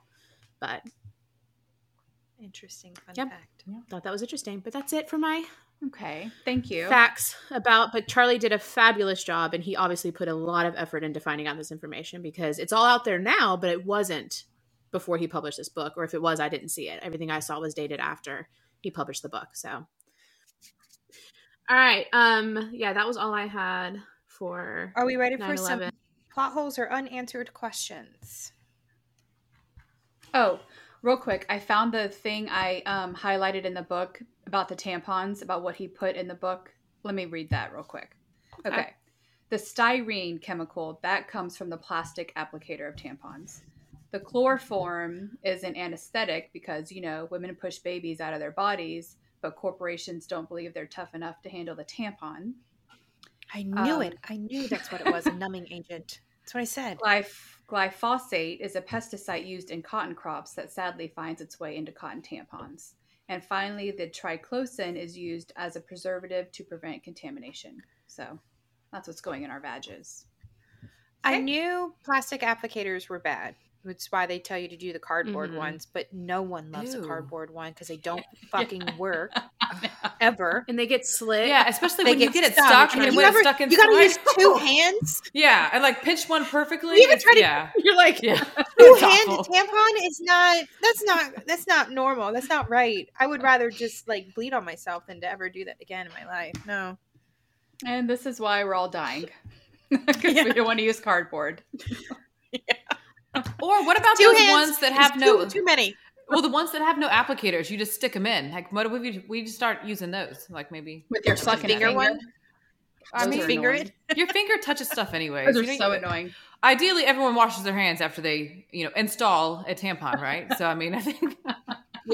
Yeah. Ew. What if people? Probably the only time I wash my hands. Ew.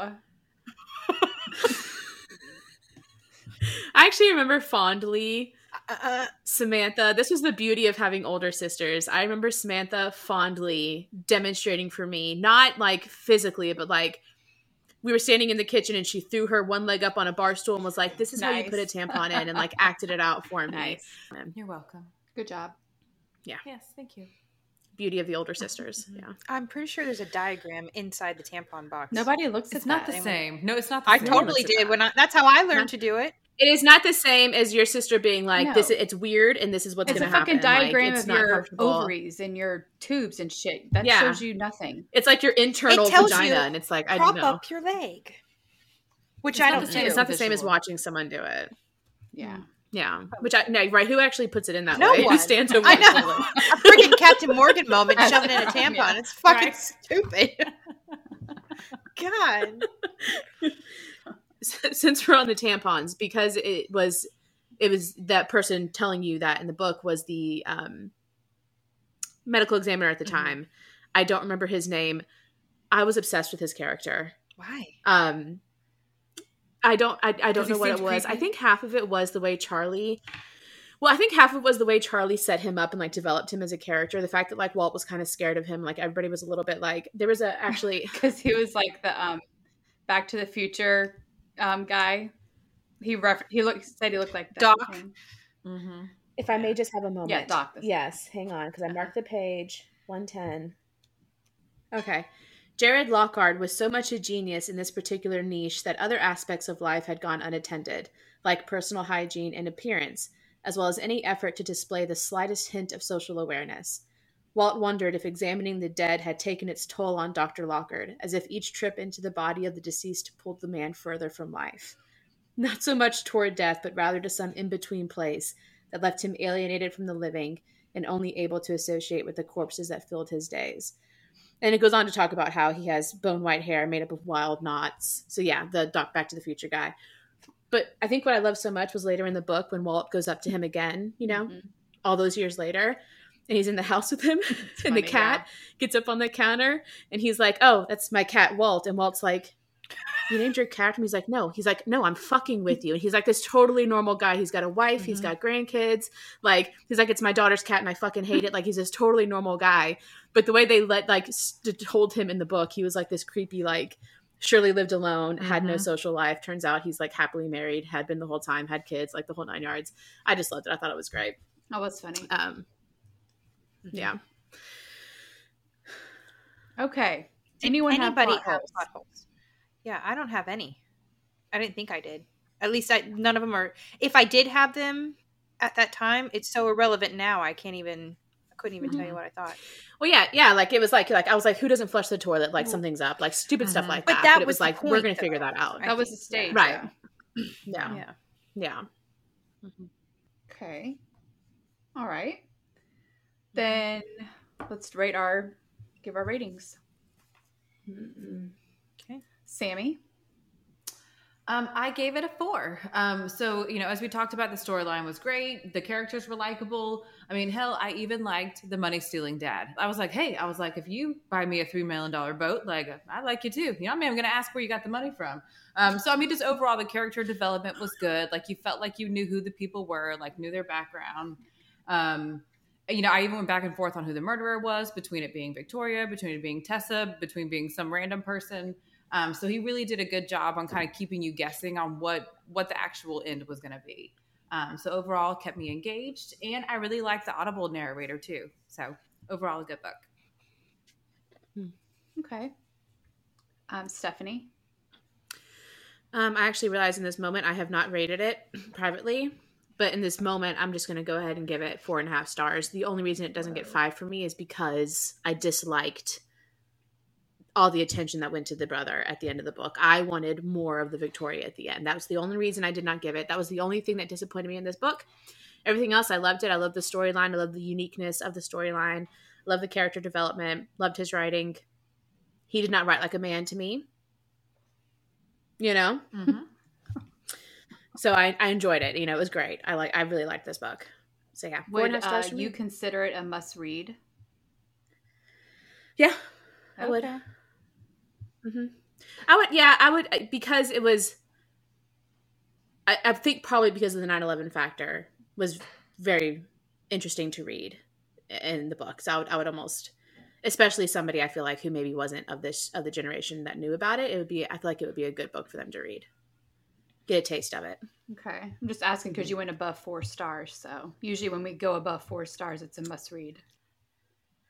I really liked it, but I'm telling you, I've had it on my to be read list for a long time. I've been waiting to read this book, and it lived up to the hype I was hoping for. Okay. Vanessa? So I'm going with Sammy. I gave it a 4. I still would 100% recommend this to anybody, and a 4 for me is a high-notch book. The only way you get to 4.5 and 5 is if I'm emotionally impacted by your story. This wasn't an emotionally impactful in that same way. Like, I did feel something reading some of the 9/11 parts, but that's just because it means something to me. But the rest of it was not read that way. So it was more of like a thriller, like you were trying to find the clues and the answers. I loved all the characters. I thought the character development was amazing. I agree. I had no idea this was a male writing the story. That to me was a huge shocker. Like I said, I didn't even know till I Googled, who is Charlie Donlea? And I was like, holy shit, this is a man. This is not what I expected. So I love that he was able to write from a female perspective the way that he did. Thoroughly loved it. I loved the way Victoria killed him. Loved that. Mm-hmm. Loved that for the story. Mm-hmm. Loved that he got found dangling with his dick hard. Loved that part of the story as well. I loved Walt. I thought he was a wonderful character. I maybe didn't totally love Avery.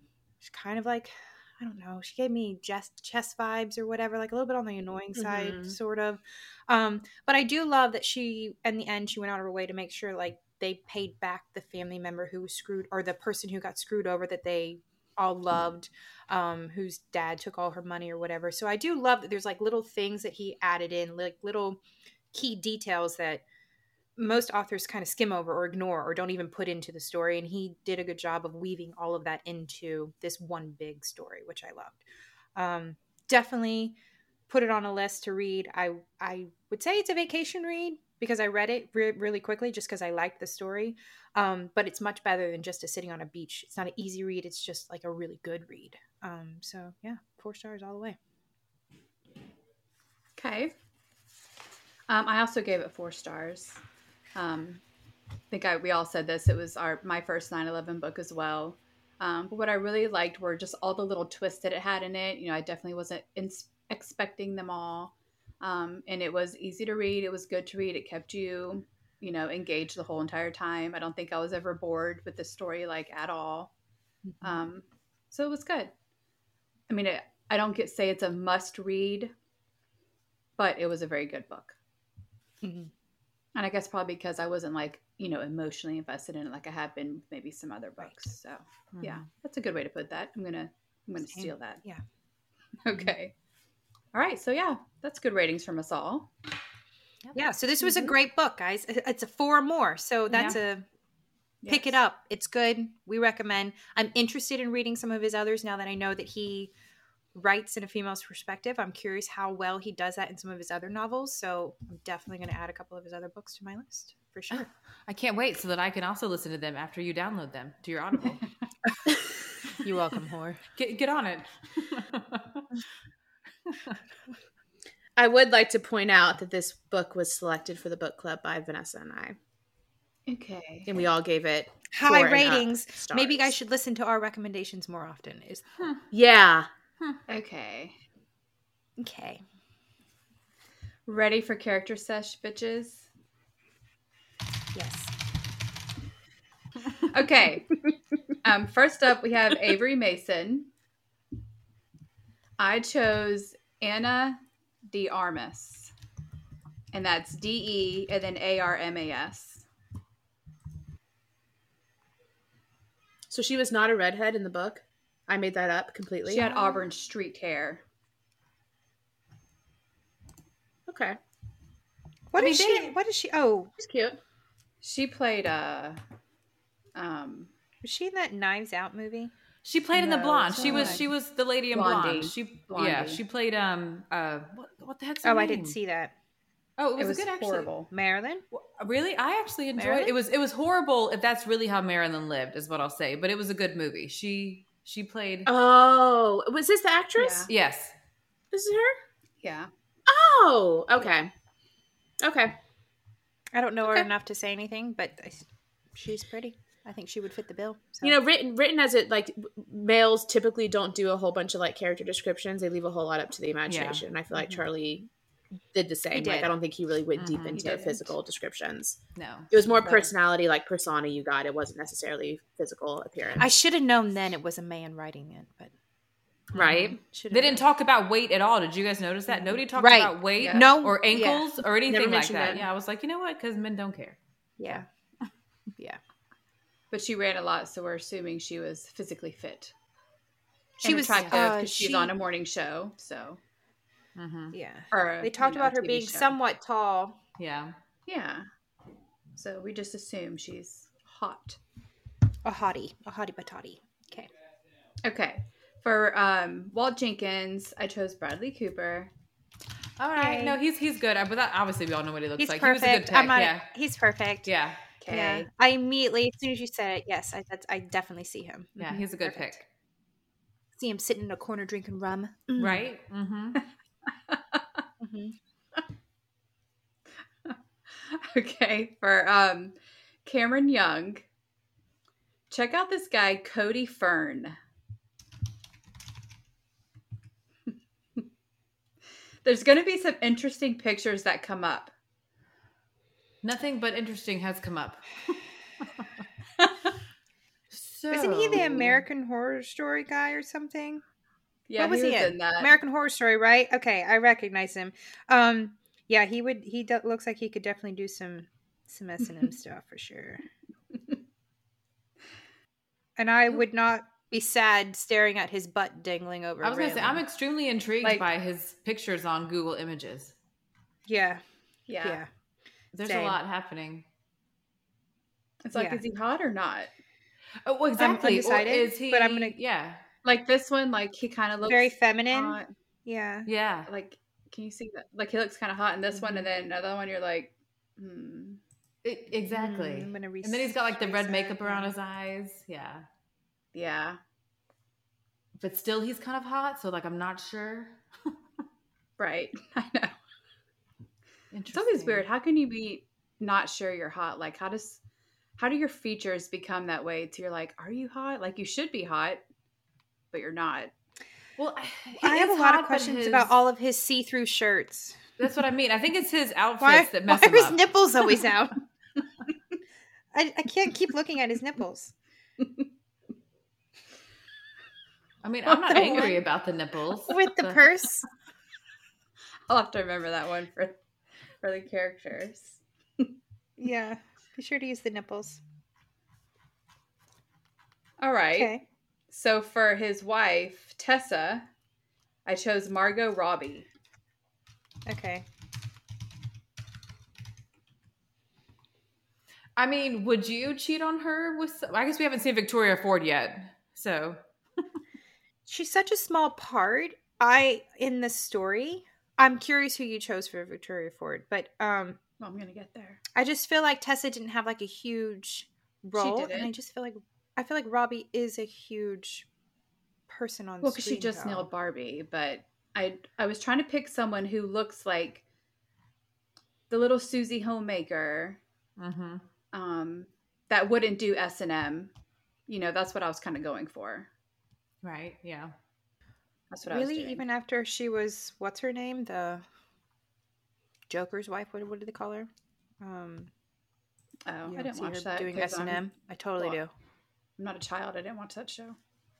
Okay, all right. Well, wasn't she also in Wolf of Wall Street doing some crazy shit once?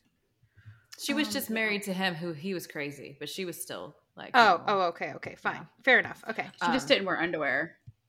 That's right. Yeah, I remember that part. Twins. Thank you for sharing. Twinning. I like Margot for this because there is the element of the story where you think she killed her husband and framed somebody else for it. And I think Margot would be a good character for that. So I agree with this pick. Yeah. Huh. Yeah. Fair. Okay. For once.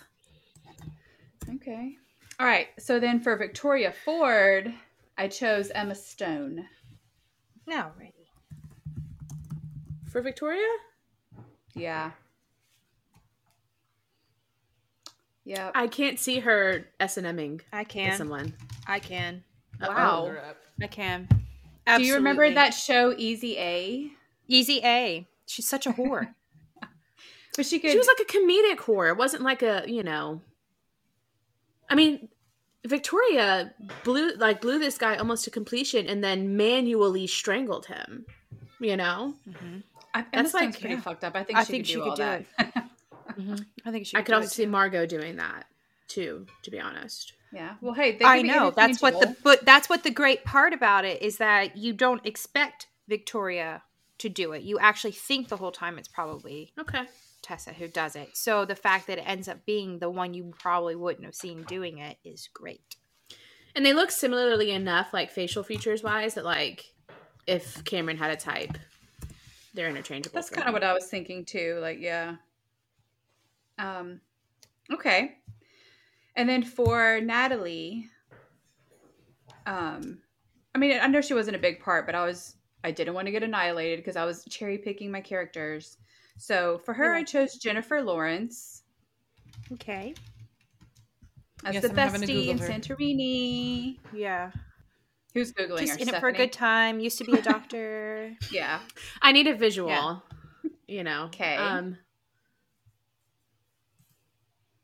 Mm-hmm. I'm not. She would be like the one who's like super, like, I mean, because she was like fangirling out when Avery came and vice versa. So it was like, I could see her being like that super bubbly, happy one, like totally as if unaware that there was anything going on behind the scenes. I guess because by the time we meet Natalie, we're much later in the story. Mm-hmm. So when we're talking about Victoria and Tessa, it's like they're younger versions 20 years ago, and then by the time we meet Natalie, she's like this older sophisticated woman. So I could see Jennifer Lawrence being 20 years ago with them, but like who would it be? Is she an older version of Jennifer Lawrence? Jennifer Aniston. Oh, I have Well, actually, I have Jennifer Aniston as Victoria Ford's sister Emma. Nice. Okay, so see, at least I was close enough. Yeah, good. Yeah, someone in that age range would fit better for me for Natalie, I think. But what age range? Jennifer Aniston's Because age she's range. their age. 20 years later. But her sister's older, right? So Victoria was the younger sister, was she not? Yes. Well, Jennifer Aniston is a lot older than Emma Stone. Right. Right, Emma Stone. You're not going to see Emma Stone in this story because she died 20 years before. You know, like they're going to do flashbacks to her storyline 20 years before when she was younger and banging Cameron. There's a such thing called makeup. Okay. I'm going to let you guys have that one because my brain's not functioning. It's fine. Yeah, it's fine. I like them, so I'm not saying Ain't that deep. Okay. I have just 2 more left.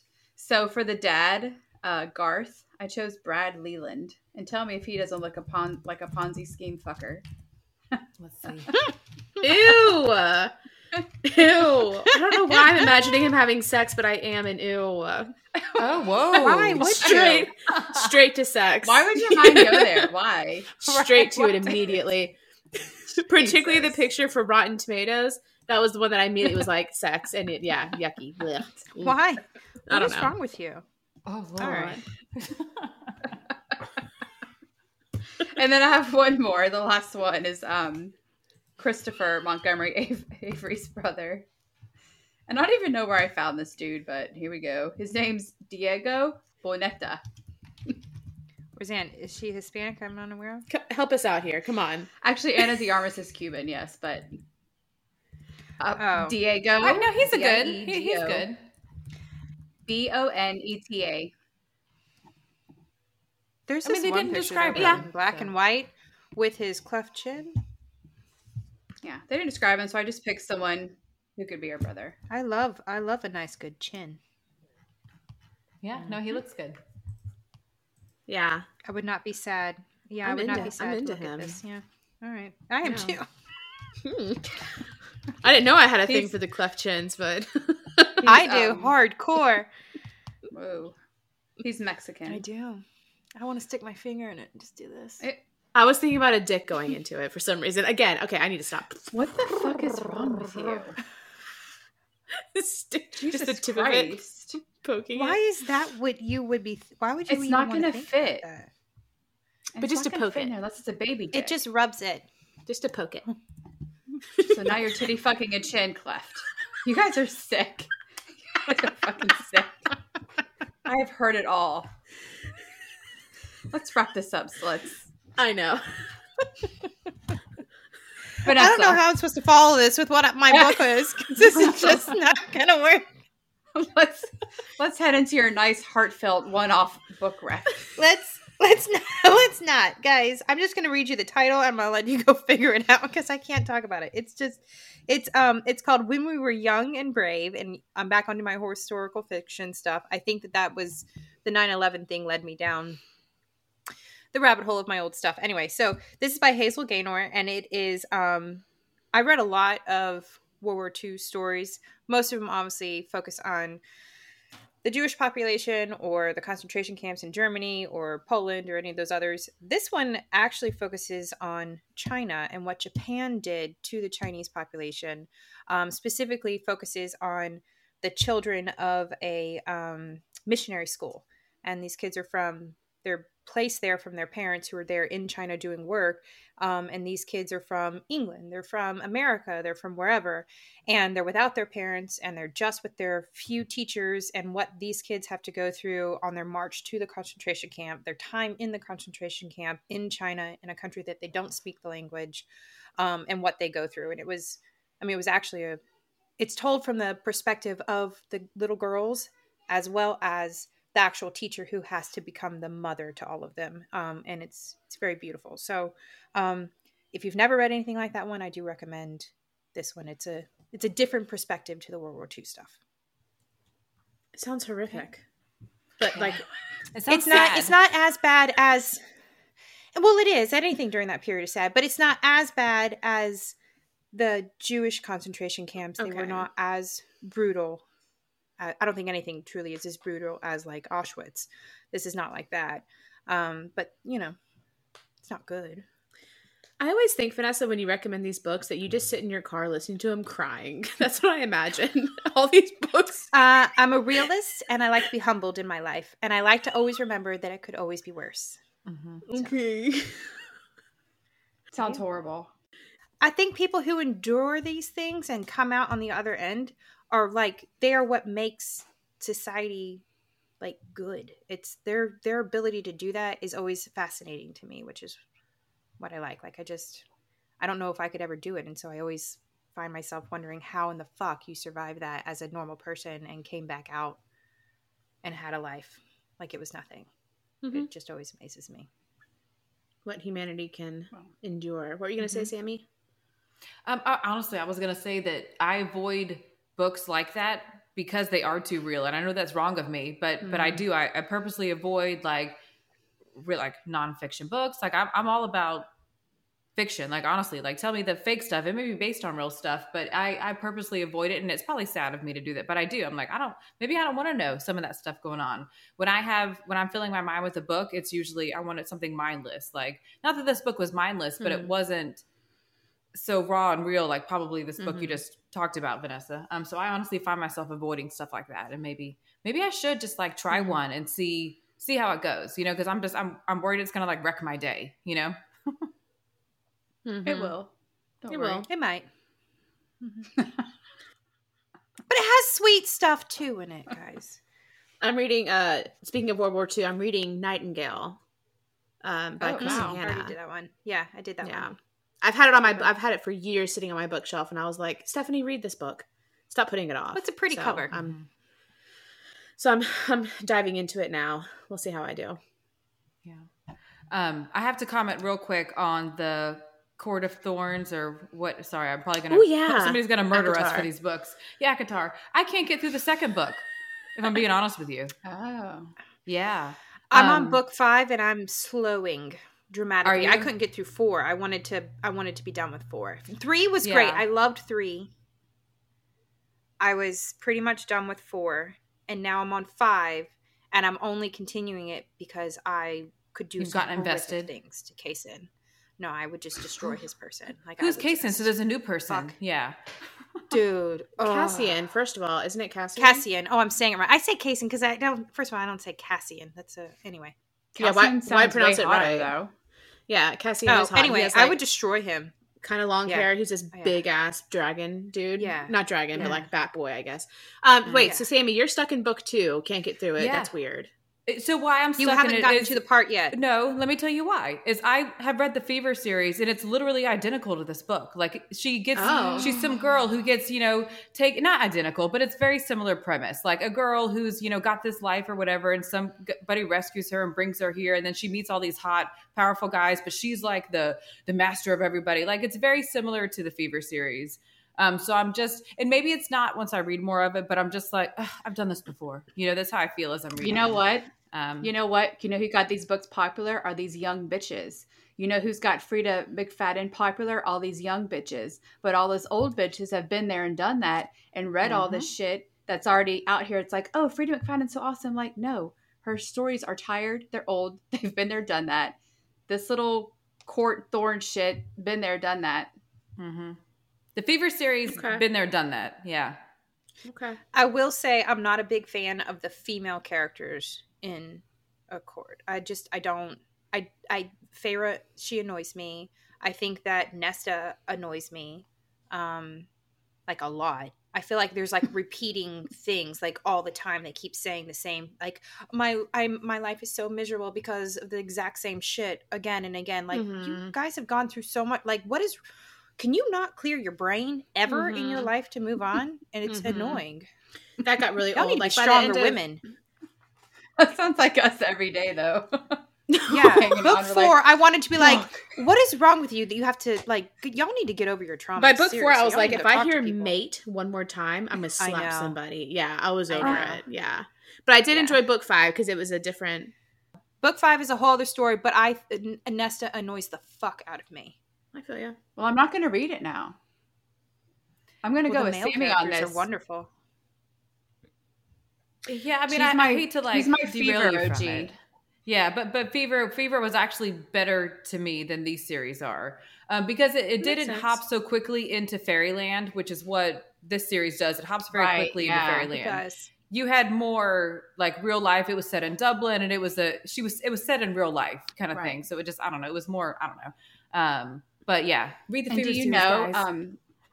Yeah. So you guys, this is y'all's project. When you're done with this ACOTAR bullshit, check out the Fever one, and then you guys let us know which one you think is better. And also, they do have Fever tours in Dublin that you can go to all the spots they mentioned in the Fever series books. Hey, we should totally do that, guys. Is Fever? Is this like a vampire thing? No, it's Fae. It's literally just like these books. Oh. Like it's based on Fae characters. Okay. You know, she's a girl who stumbles across it, kind of thing. Yeah. But yeah, no, it's good. Yeah, but it literally, I was like, this is the same storyline. Like I was just struggling a little bit, but I'm gonna read them because I spent $100 on a box set of books. But thanks, guys, for the shitty recommendation. It gets better if that helps. Like I felt like I stalled out a little bit at the beginning of book 2, and then it got good again. And then I would say I think book 3 was probably my favorite. Yeah. Okay. And then book 4 was the worst.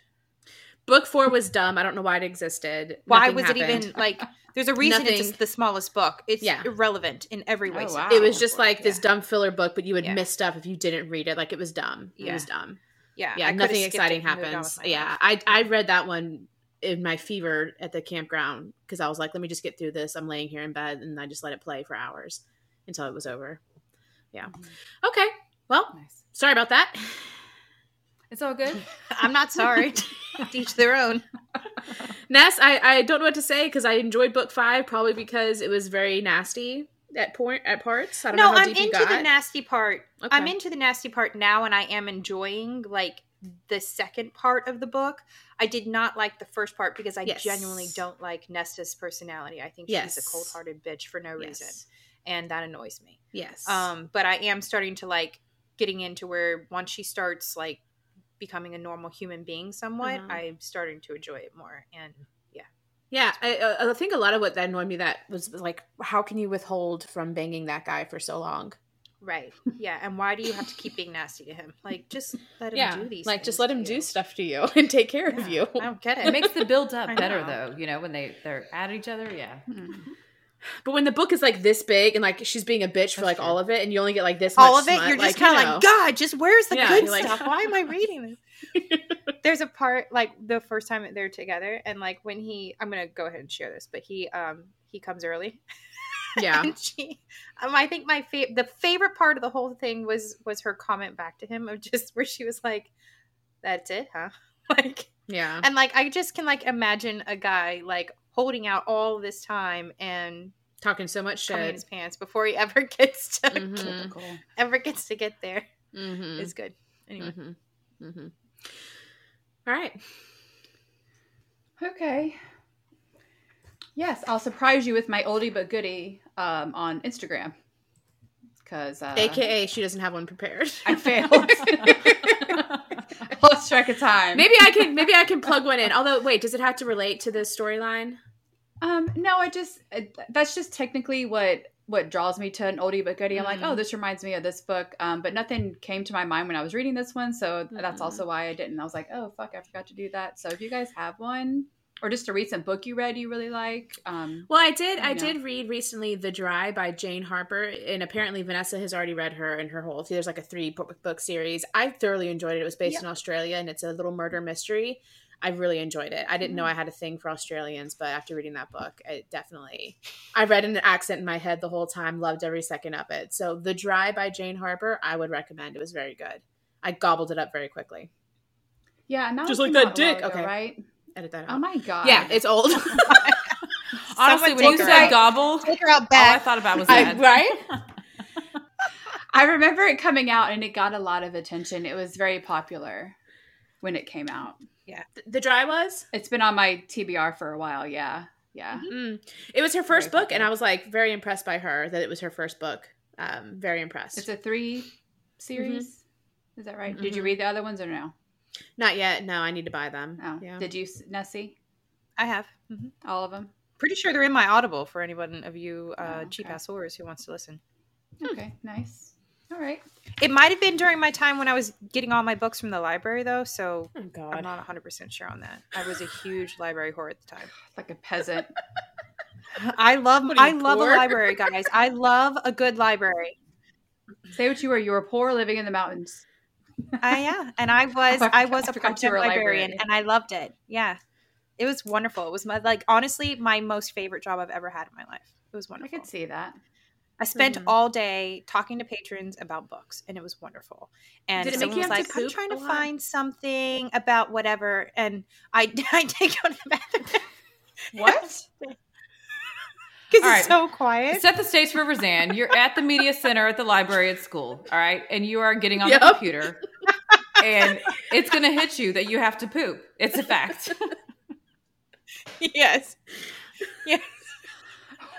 What is happening right now? I've always wondered why that is. Like, is it like for the first time in your life you're like sitting and it's like super quiet and you're able to concentrate? Like, I don't get it. It just overwhelmed you fuck? immediately. Yes. Wow. I will say I never had to clean the bathrooms at the library, so I was very fortunate. That's good. Yeah. I'm outroing. Oh, okay. Oh, okay. We're done here. Oh, let me pull it up. Fuck. I have one line. I was going to say, if you can't remember that, Roseanne, then you have literally one line. Okay, y'all. That was lucky episode number 10. Why is it lucky? I don't know. I just said that. Our March book club pick is Only If You're Lucky. Hey, maybe that's where you got it from, Rosie. So our March book club pick is Only If You're Lucky by Stacey Willingham. You may have read other books by her, such as A Flicker in the Dark or All the Dangerous Things. Her latest book was published just recently in January 2024, and this is Only If You're Lucky. It's described as psychological and crackling with tension from cover to cover. The story is a campus mystery that follows the fracturing of 4 college friends after a murder. So, sounds like a good one to me. Please head over to our Instagram for release dates and further details about the book.